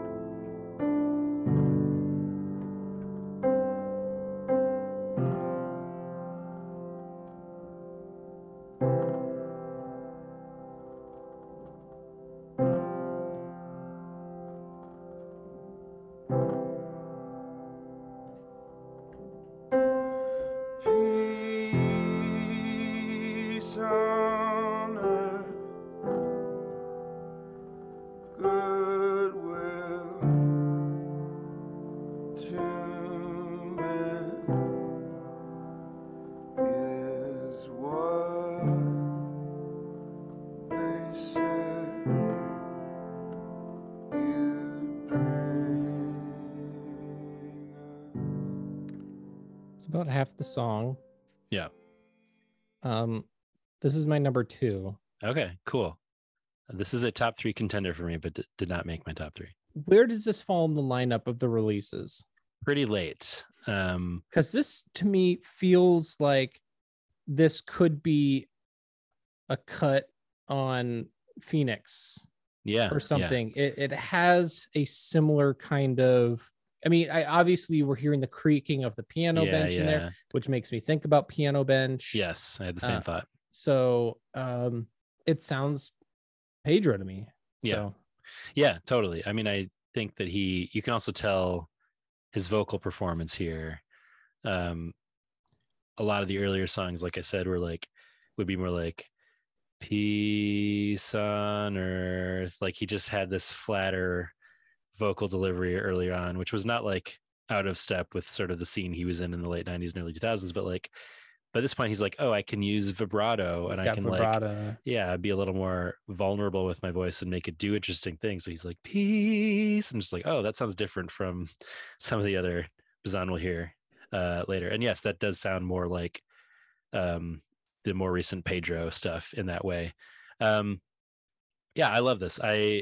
It's an original song, which there aren't like a ton of here that are just like straight up original, but the lyrics are simple. He says, peace on earth, goodwill to men is what they said you'd bring us, and peace on earth, goodwill to men is all I want for Christmas, which is kind of in keeping with, it could be sort of biting or sad, but also hopeful, which I think is the tone of a lot of this record, where it's kind of like, this is sort of what the promise is supposed to be. And I'm not seeing that around me and pointing that out, but also being like, but I still want that. And we still could have that, I feel like, is sort of the implicit message there. But yeah, this is like, it's all fairly simple songwriting and instrumentation wise, pretty much just piano and one single keyboard note that comes in later. There's also his daughter laughing is thrown in as well. Yeah. And the mix on this one is a lot better than the version that I was used to listening to, because the kid laughter, which happens in this and elsewhere on the album, used to bug me. But that was before I had kids. So like, I think I'm more okay with it now. And back then I found it a little more grating. And B, like they're much more pulled back in the mix now. So I actually like it. I feel like it adds like a nice, like his daughter laughing and giggling in the background. Feels kind of warm. Whereas in the past I used to be like, geez, that really comes out of nowhere. And it's like very loud in the mix. And I don't know that we need all this kid laughing, but no, I just think it's cute.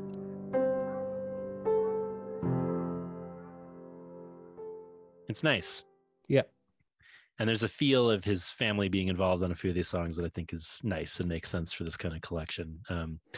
But I don't know.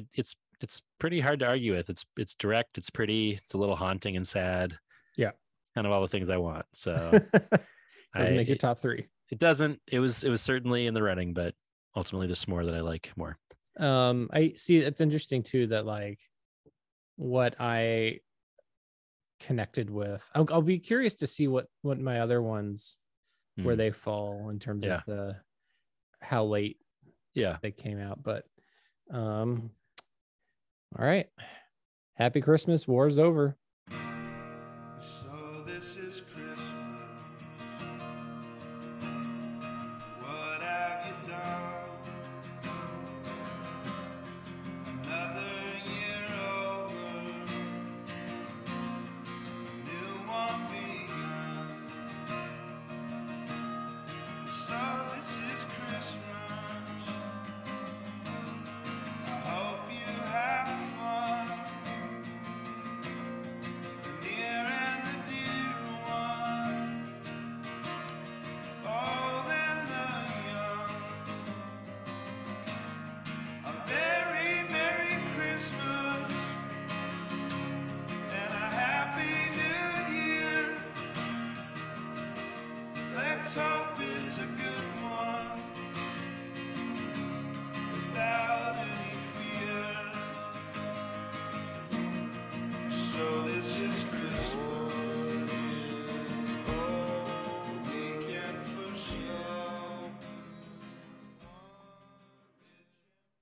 I love that warm acoustic guitar sound.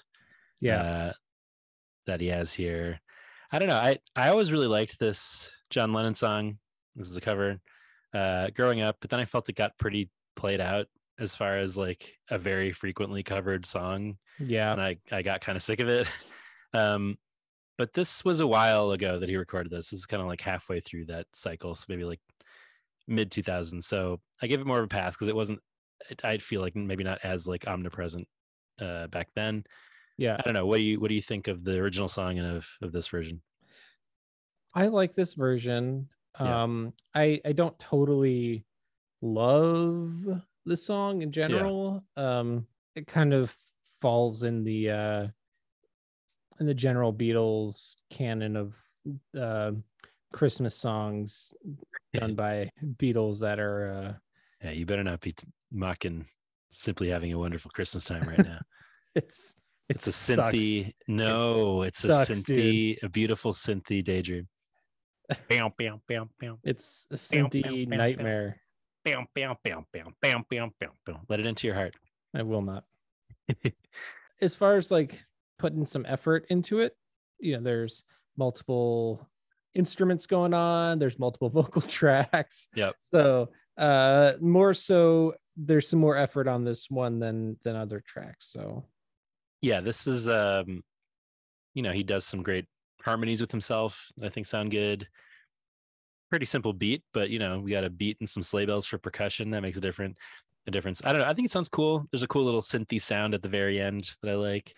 But yeah, I'd say my feeling about this song is similar to the original version, which is like, yeah, that's fine. So, oh yeah.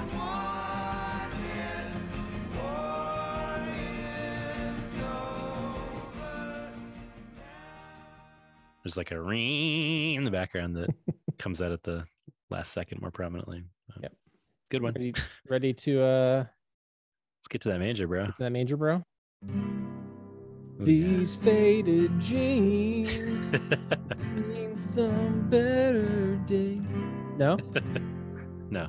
It's the same opening chord. That's funny.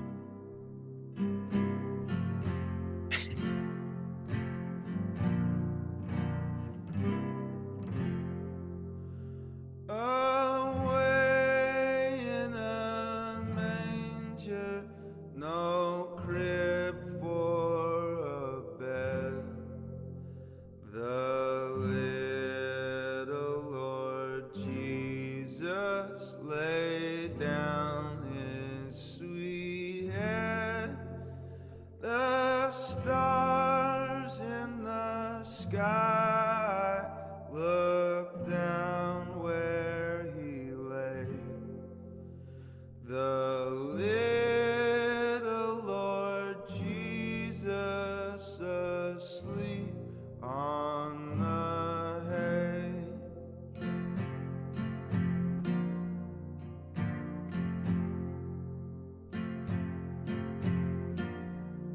The cattle are lowing, the poor baby waits, but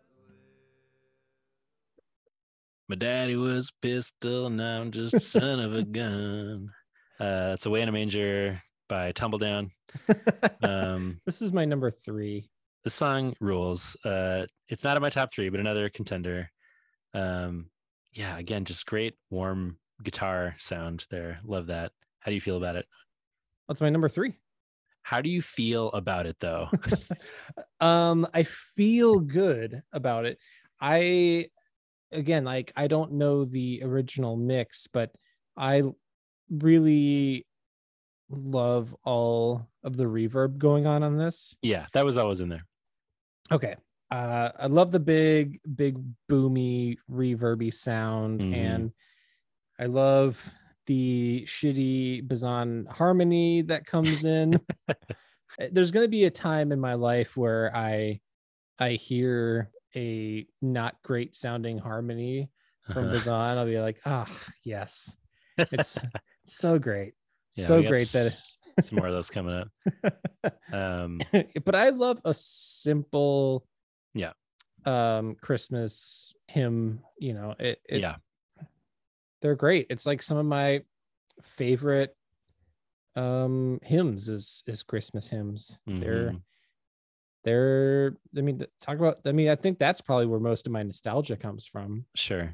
Not necessarily just Bazan himself, but the songs growing Right. up and still finding them beautiful, and the melodies beautiful, and they can be done a million different ways, and I'm still going to find them beautiful. Totally. But how do you feel about it? I Feel said that earlier pissed. because I didn't mean to. I fully agree. I mean, we talked about this with like the conversation we've had of different Christmas songs done by artists in different ways, and the idea of like Bad Religion covering these old Christmas hymns, and just the idea that they are beautiful songs that withstand the test of centuries because they are interesting and their melodies are great, and that's why a band like Bad Religion can cover them and not feel like it's out of place. It just in the same way that you know, the non-deconstructed Christian artists of the world can also cover they them. like people who just like are just this cancerous, totally deconstructed. Yes, exactly like them. Yeah, no, I think you're totally right. And he talked about at the time sort of how he decided to include the songs that he did on this collection after going through his older stuff. And the two songs on the first 7-inch he did not make the cut at all on this collection, which makes sense to me. But part of what he was sort of reevaluating as he was deciding to keep playing Christmas songs in general, and then deciding what he should put on this collection, was sort of like, what does he still feel okay doing as somebody who no longer believes in this stuff in a certain sense. And he's like, Away in a Manger is a great song. And he's like, I find it very moving still, even if I don't believe that it was a savior born in a manger. And I don't know, I think a lot of people feel that way probably, where there's like even these like explicitly, spiritual Christmas songs and hymns still mean a lot to a lot of people, in no small part because they're just great songs. So I think it's a really cool version. It's a pretty straightforward version and performance of the song. He doesn't add new lyrics like he does in some of the other sort of more traditional hymns in other spots in this record. It's just, just acoustic guitar and nice vocal harmonies, depending on how you feel about the harmonies. But yeah, this is another one that I can just remember hearing this one as I'm putting it on the record player in my mom's house while decorating the tree, like in my early 20s, and just evoking nice memories. And I like the strumming kind of style he does between verses of the like ding ding ding ding ding ding ding ding ding ding ding ding. I don't know, just a cool rhythm here. So I like this one a lot. Any of these could probably be in my top 3, but the two that you have named so far are certainly contenders, but didn't make the cut ultimately. But I get why you have them. Well, to each their own. Your experience with them is significantly different. Yeah. I'm curious if my number 1 is going to be on your list. God Rest Ye Merry Gentlemen. All that hiss. Sounds great. Yeah.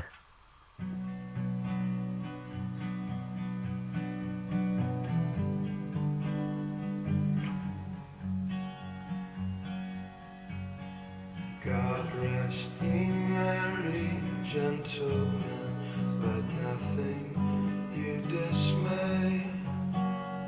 Remember Christ our Savior was born on Christmas Day to save us all from Satan's power when we were gone astray.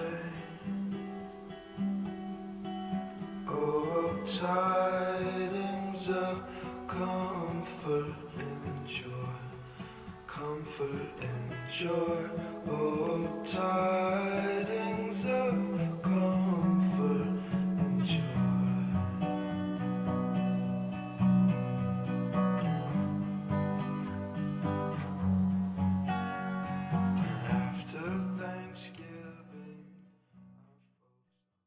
So this is my number one. Oh, okay. And I was trying to articulate why exactly that is. I just really love this version. Obviously, he gives it sort of a sad feeling by doing like a sparse minor chord version. And again, the little strummed chords between the chorus and the verses really make it for me. The like ding ding ding ding ding ding ding ding ding. I don't know. I'm not doing a good job of capturing it, but you know what I'm saying.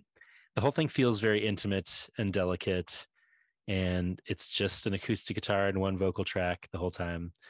So It sounds like doubled vocal tracks. Maybe doubled. And like we were saying, that hiss of the room sound is very evident still, but it always felt just very intimate to me, and it feels kind of like the text of a Bazan Christmas song, where it's like, this is what I think of as sort of that pure distilled Bazan Christmas energy. And I have to say, objectively, probably one of the shittiest sounding songs on the record. So it's my number one, baby. So that makes sense. A lot of it though is the new lyrics that he wrote. I think that's what makes me that's what makes it resonate so much for me. So the first part of the song is the traditional verses, but then he says, after Thanksgiving, our folks unpacked the manger scene with Mary, Joseph, shepherds, and 3 kings on bended knee, but left the manger empty till we slept on Christmas Eve.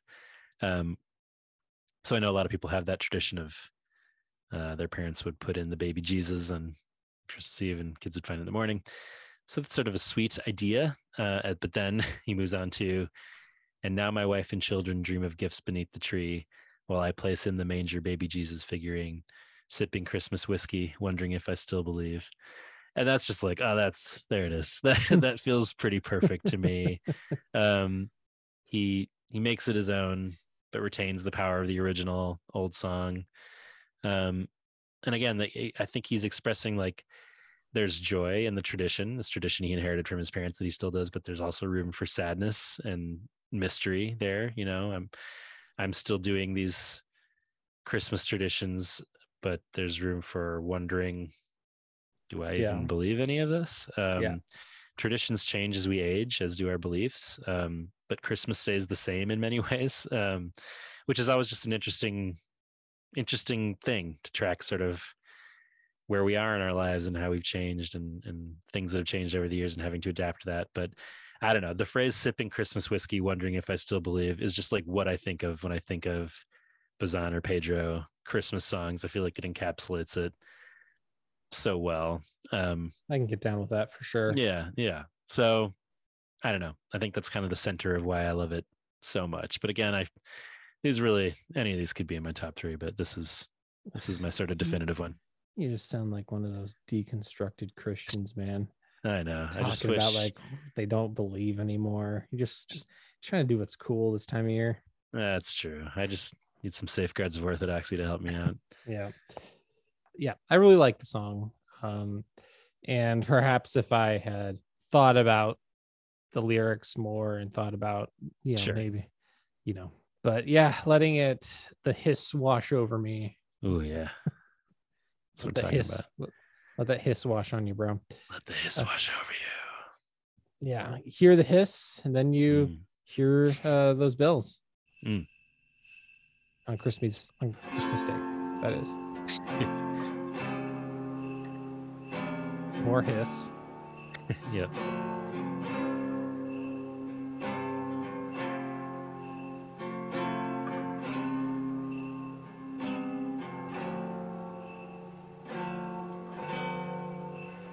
I heard the bells on Christmas Day. Their old familiar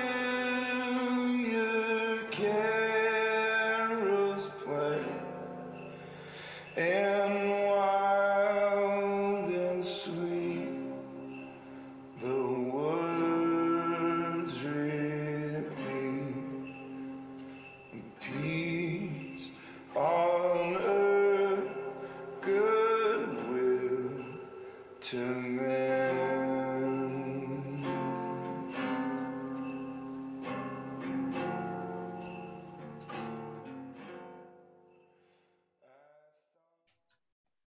This is my number 2. Interesting. I think we're gonna have a totally different top 3. Man, interesting. I mean, I guess it's not at all interesting, and just it all makes total sense. These are the shitty ones. He has kind of a long history with the song. I've loved this song since I've heard it, and I'm pretty sure Dave was my introduction to it. It was the first song he did on his first Christmas 7-inch in 2002. That version is not on here. It's on the EP, understandably, but I do love both versions. Then he also did a better version as Pedro for the Maybe This Christmas Tree compilation that was mostly piano driven. And this, I think, is the best version of it. It's just acoustic guitar and sleigh bells. But yeah, I love the song in general. Sleeping at Last also does a nice version of the song. But I've always appreciated the sort of rawness and honesty of the song, which was originally a poem in 1863. But, you know, the lines, "Then in despair I bow my head. There is no peace on earth, I said, for hate is strong and mocks the song of peace on earth, goodwill to men." So that is in the original poem and song. But again, what really hits me here is he adds new original words to the ending verse in this version.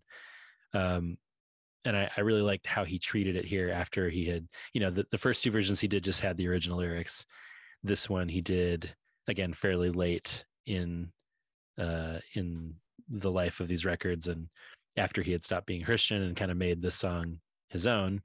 So the original words of the ending verse were, "Then pealed the bells more loud and deep. God is not dead, nor doth he sleep. The wrong shall fail, the right prevail, with peace on earth, goodwill to men." And now he changes it to, "Then pealed the bells more loud and deep. We're only what we sow and reap.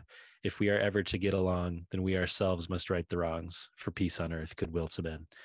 And I love that. Both of those versions I find powerful, but this one is in keeping with the, you know, what I was talking about earlier, let go of what you know and honor what exists. That's what bearing witness is. Like the idea of a lot of what he talked about on Curse Your Branches, where it's like, what we have is the world in front of us, and regardless of your beliefs, it's up to us to make things better. So I don't know, I feel very moved by it. I'm moved by the traditional version and all of Dave's versions, but especially this one. So again, I think it's a lot of it is the lyrics that are really putting these in my top 3 here. Some people just need to listen to some old Bazan stuff. Throw on Curse Your Branches. Let go of what you think. It's a good word from our boy. Word. Get him on the pod. Oof. What's it gonna take? I would love to.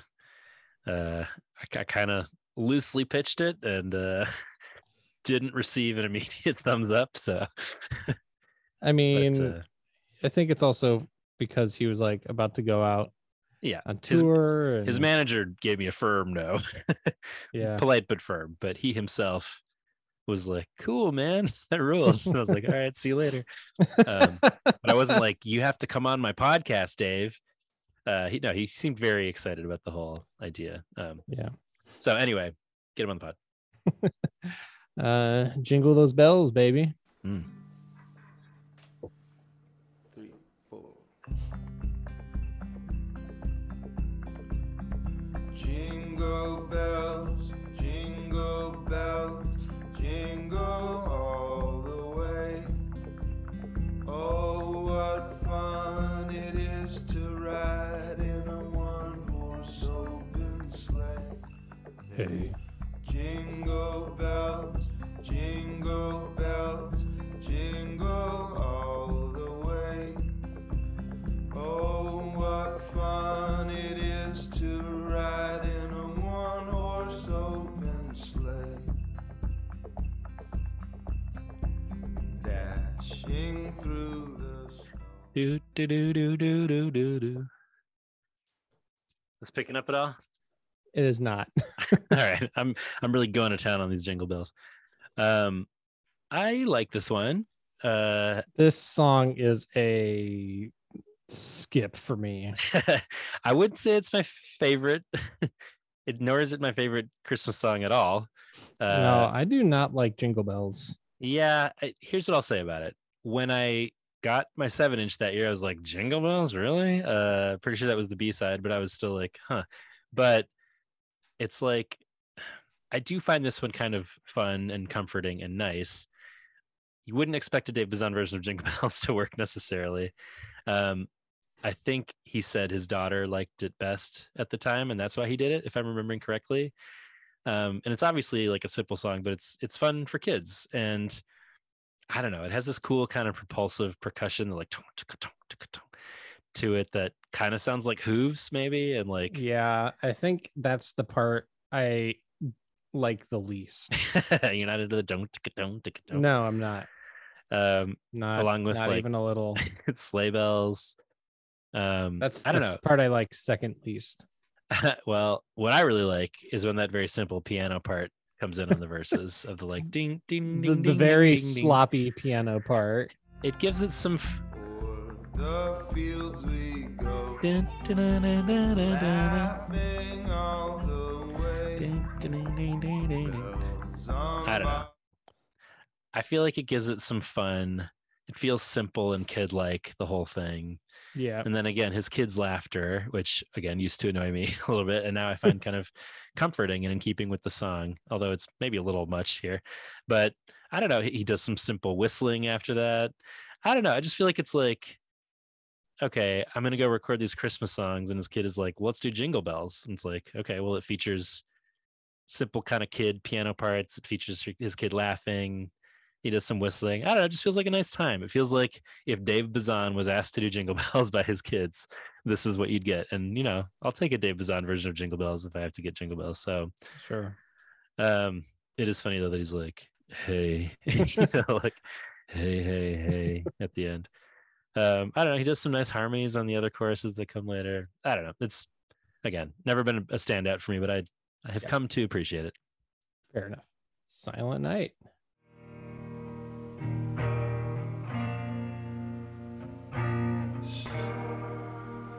If goodwill to men and peace on the earth are how angels announced our Savior's birth, then isn't it strange how many we have beaten and made, and how many more we have hunted and tortured and killed in this baby's name.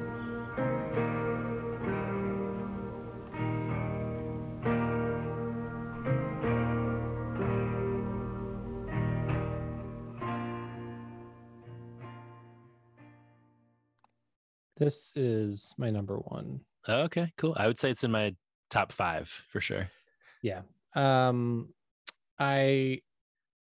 find it really interesting, the sort of reworking of and the blending of the two different verses, and kind of what he was doing on some of these earlier songs with changing the lyrics around and changing the meaning. Or maybe not changing the meaning, but like adding a new depth of meaning. He says, if goodwill to men and peace on earth are how angels announced our Savior's birth, then isn't it strange how many we have beaten and maimed, and how many more have hunted and tortured and killed in this baby's name, all while, you know, silent night, holy night, all is calm, all is bright, heavenly peace. And we're like, you know, there's this baby in heavenly peace, and we're like, this is and we're killing in this baby's name. It's a very Bazan sort of juxtaposition. I put in my notes classic Bazan, peak depressing Christmas music, doing this lovely old Christmas song and then throwing in the words tortured and killed over it. But you can't argue with the idea. You sure you know, can't. To your point, he does similar wrestling and processing as he does on the new words he adds for God Rest Your Merry Gentlemen and I Heard the Bells. But this is an interesting version of that, as you're saying, where it's like he's got the traditional version underneath in the background and then just puts those new lyrics on top, but then still close with just the traditional words for the final verse. So I don't know. I feel like it's the kind of thing that I was saying earlier, like it honors the original version and like the power of the song. And I think this is another kind of favorite Christmas song for people. Yeah.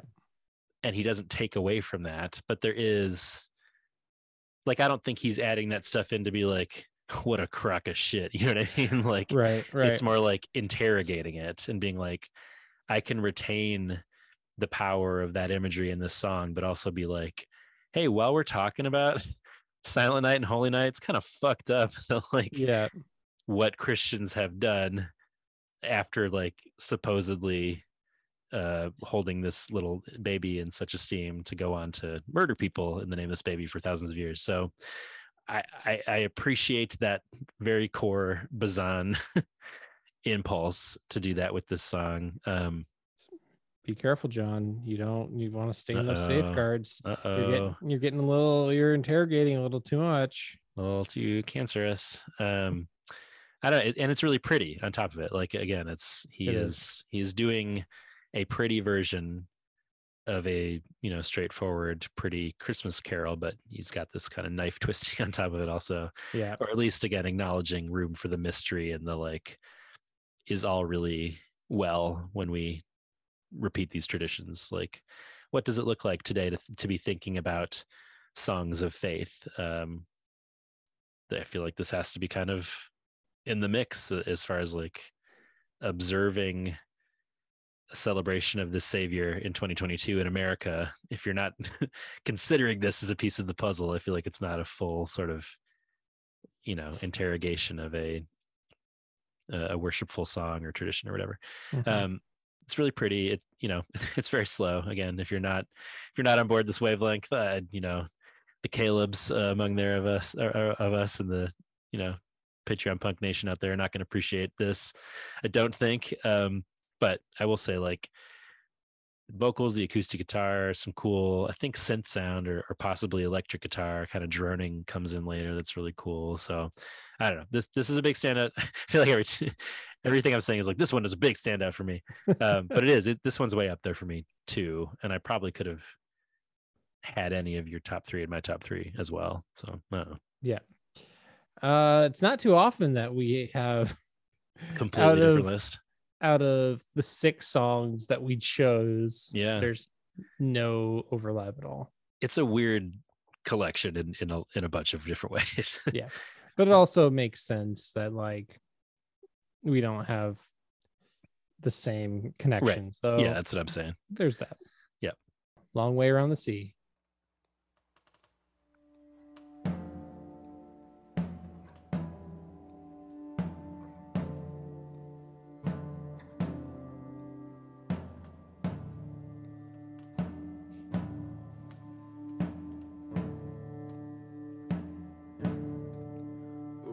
Come so far, we follow the star.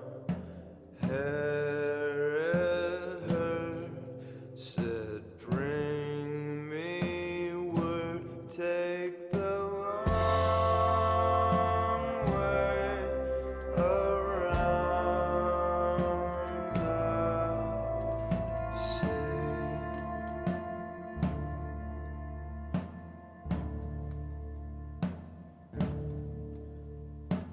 Here for us a humble bird, the Son of God descended. This is my number 3. Are you about to say because it sounds the shittiest? No, I don't think I could have guessed your top 3 if I had tried. Fair enough. I had no idea what mine would be going into this either. This is a Low song, in case you didn't know that. I did not know that. It's a pretty straight ahead cover of a song from the Low Christmas album, which, as I alluded to earlier, I still kind of consider the definitive alternative music Christmas album. I think it's so perfect. I love it front to back. And, you know, I have a big framed Low poster on my wall right next to my framed Dark Sacred Night cover. So these are two artists who mean a lot to me. They had a long relationship and toured together and covered each other's songs over the years. So I don't know. Because it's like a pretty straight ahead cover, normally my rule with covers is like, I need an artist to do something that maybe reinterprets it for me to get excited about it. But this is such a good song off such a good album that it just kind of has to make my top three. It's already a very haunting song on in the Low version, but I think he makes it more so. And there's no comparing to the like vocal harmonies that Low does on the original version, but he doesn't even try to do that. He also adds like a simple percussion that's not unlike what Low would do normally on songs, but there is no percussion on that original Low version. And he adds some simple sleigh bells and acoustic guitar, and then some cool electric guitar sound in the background there for kind of emphasis and ambiance throughout. I don't know. I really dig the vibe. It's pretty, but it's dark. I don't know. It doesn't do anything for you.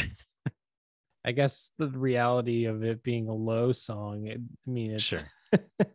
I didn't know that, but yeah. I would listen to the Low Christmas album and see what you think. Okay. I love it very much. I know. It's a big standout for you. It is, truly. He does some like interesting stuff with the dynamics of it that we didn't really get a sense of in that little part that we heard. That the Low jump song, ahead somewhere. Yeah. Adding the percussion and the electric guitar kind of makes this drop out at about 225, and then the build back up that much more satisfying in this version. And then it kind of drops out again and adds instruments. So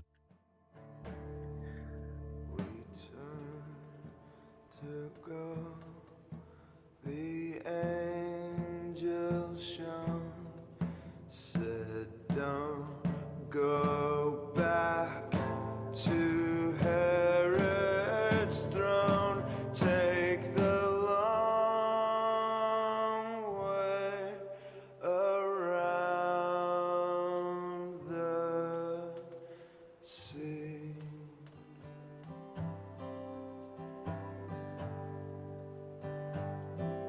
Take the long way around. I don't know.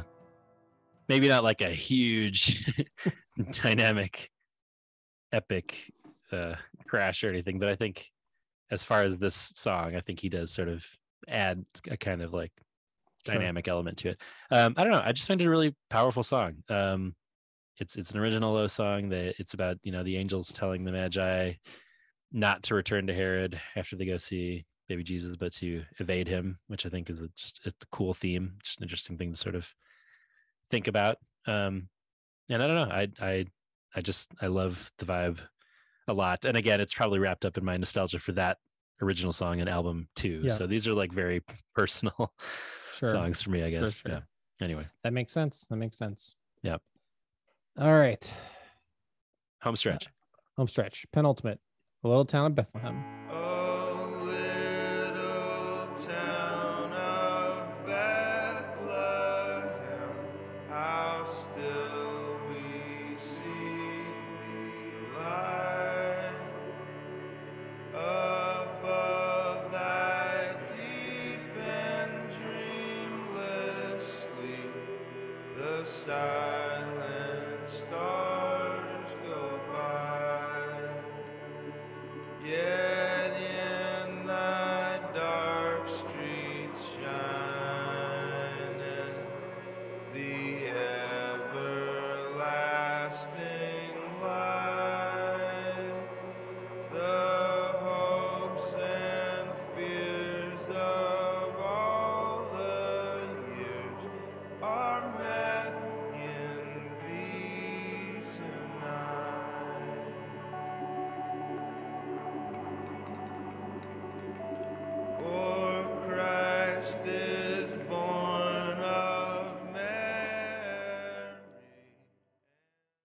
this is one that really benefited from the remaster because my original impression of the 7-inch version was that it was like cool that he was adding these like synthy bleepy bloopy elements and swooshing sounds, but it just became like too cacophonous by the end.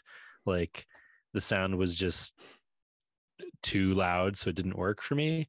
So I think this sort of balancing of it works better with the balance of sounds here. Like, I don't know, it's a traditional song, you know, he doesn't change anything in that regard, but obviously has these weird sonic elements, and like, you know, I obviously dig the synthy stuff he's doing, but it's still not like a favorite for me, but I can appreciate this better when it doesn't sound like as harsh as it did before, where that stuff by the end is like, you know. So yeah, I think that's also part that kind of turned me off of the song, and it's a little too droney for me. Yeah, it's pretty you know, like, so yeah, it's fine, but it's definitely not among my favorites.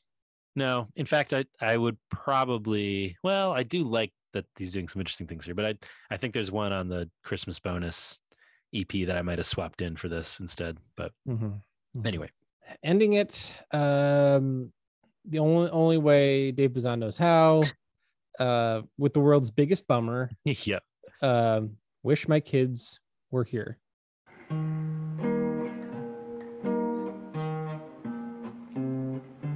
I just want to see my little kids on Christmas.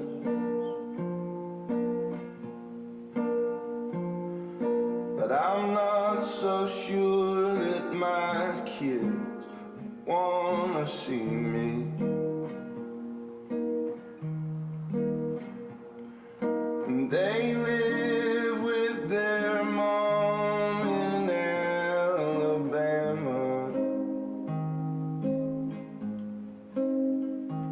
and I live with my girlfriend in Nashville, Tennessee.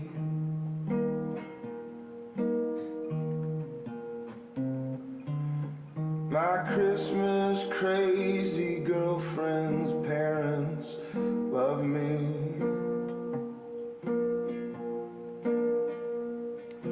And like her, they're both full of Yuletide cheer.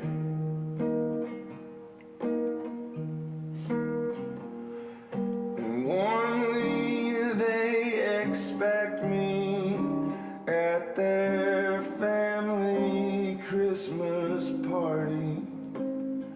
So I go a while and fake a smile and drink and drink and drink and sit and think. it's a bummer. It's a bummer. This is probably in my top 5 though. Yeah. I kind of thought this might crack your top 3 because it's kind of got that, you know, country folk thing. It does. It's just a big old bowl of bummer soup. It's so heartbreaking that it's like almost too much for me to listen to it every time. Sometimes I skip it because I'm just like, I can't do this.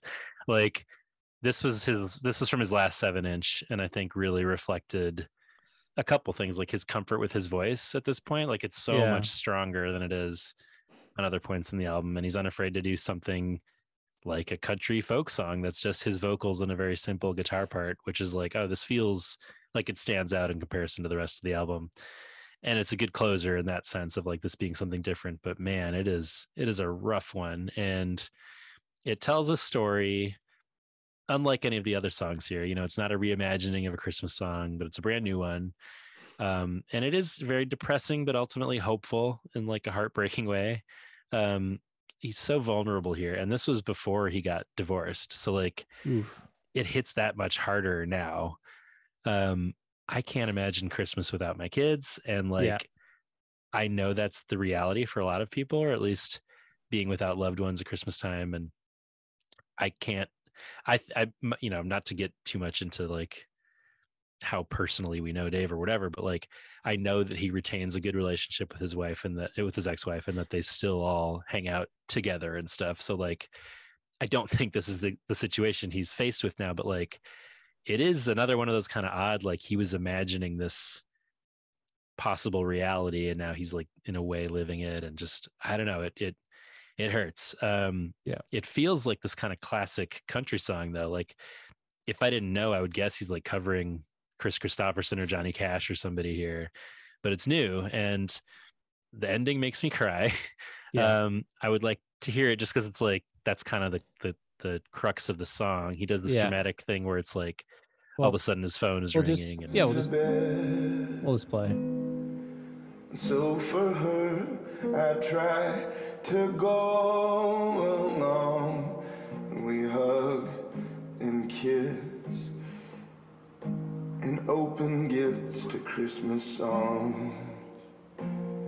But man, I wish my kid. Is that you? I think that's your phone. Man. Oh my God.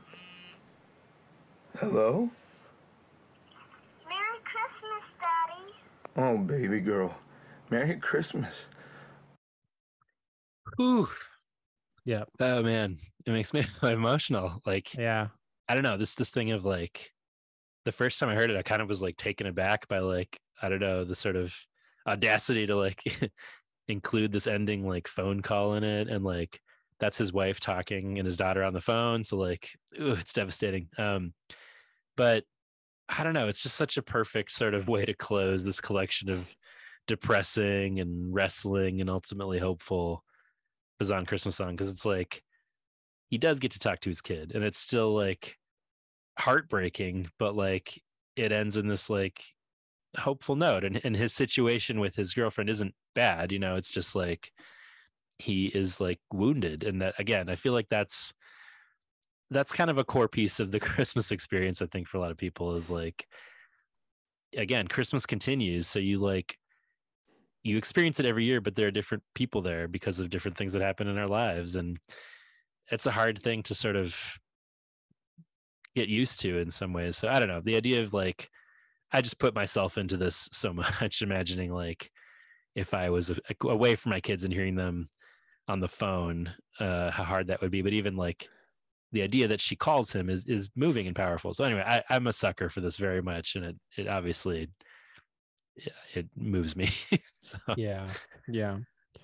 Anyway, that's Dark Sacred Night. Yes.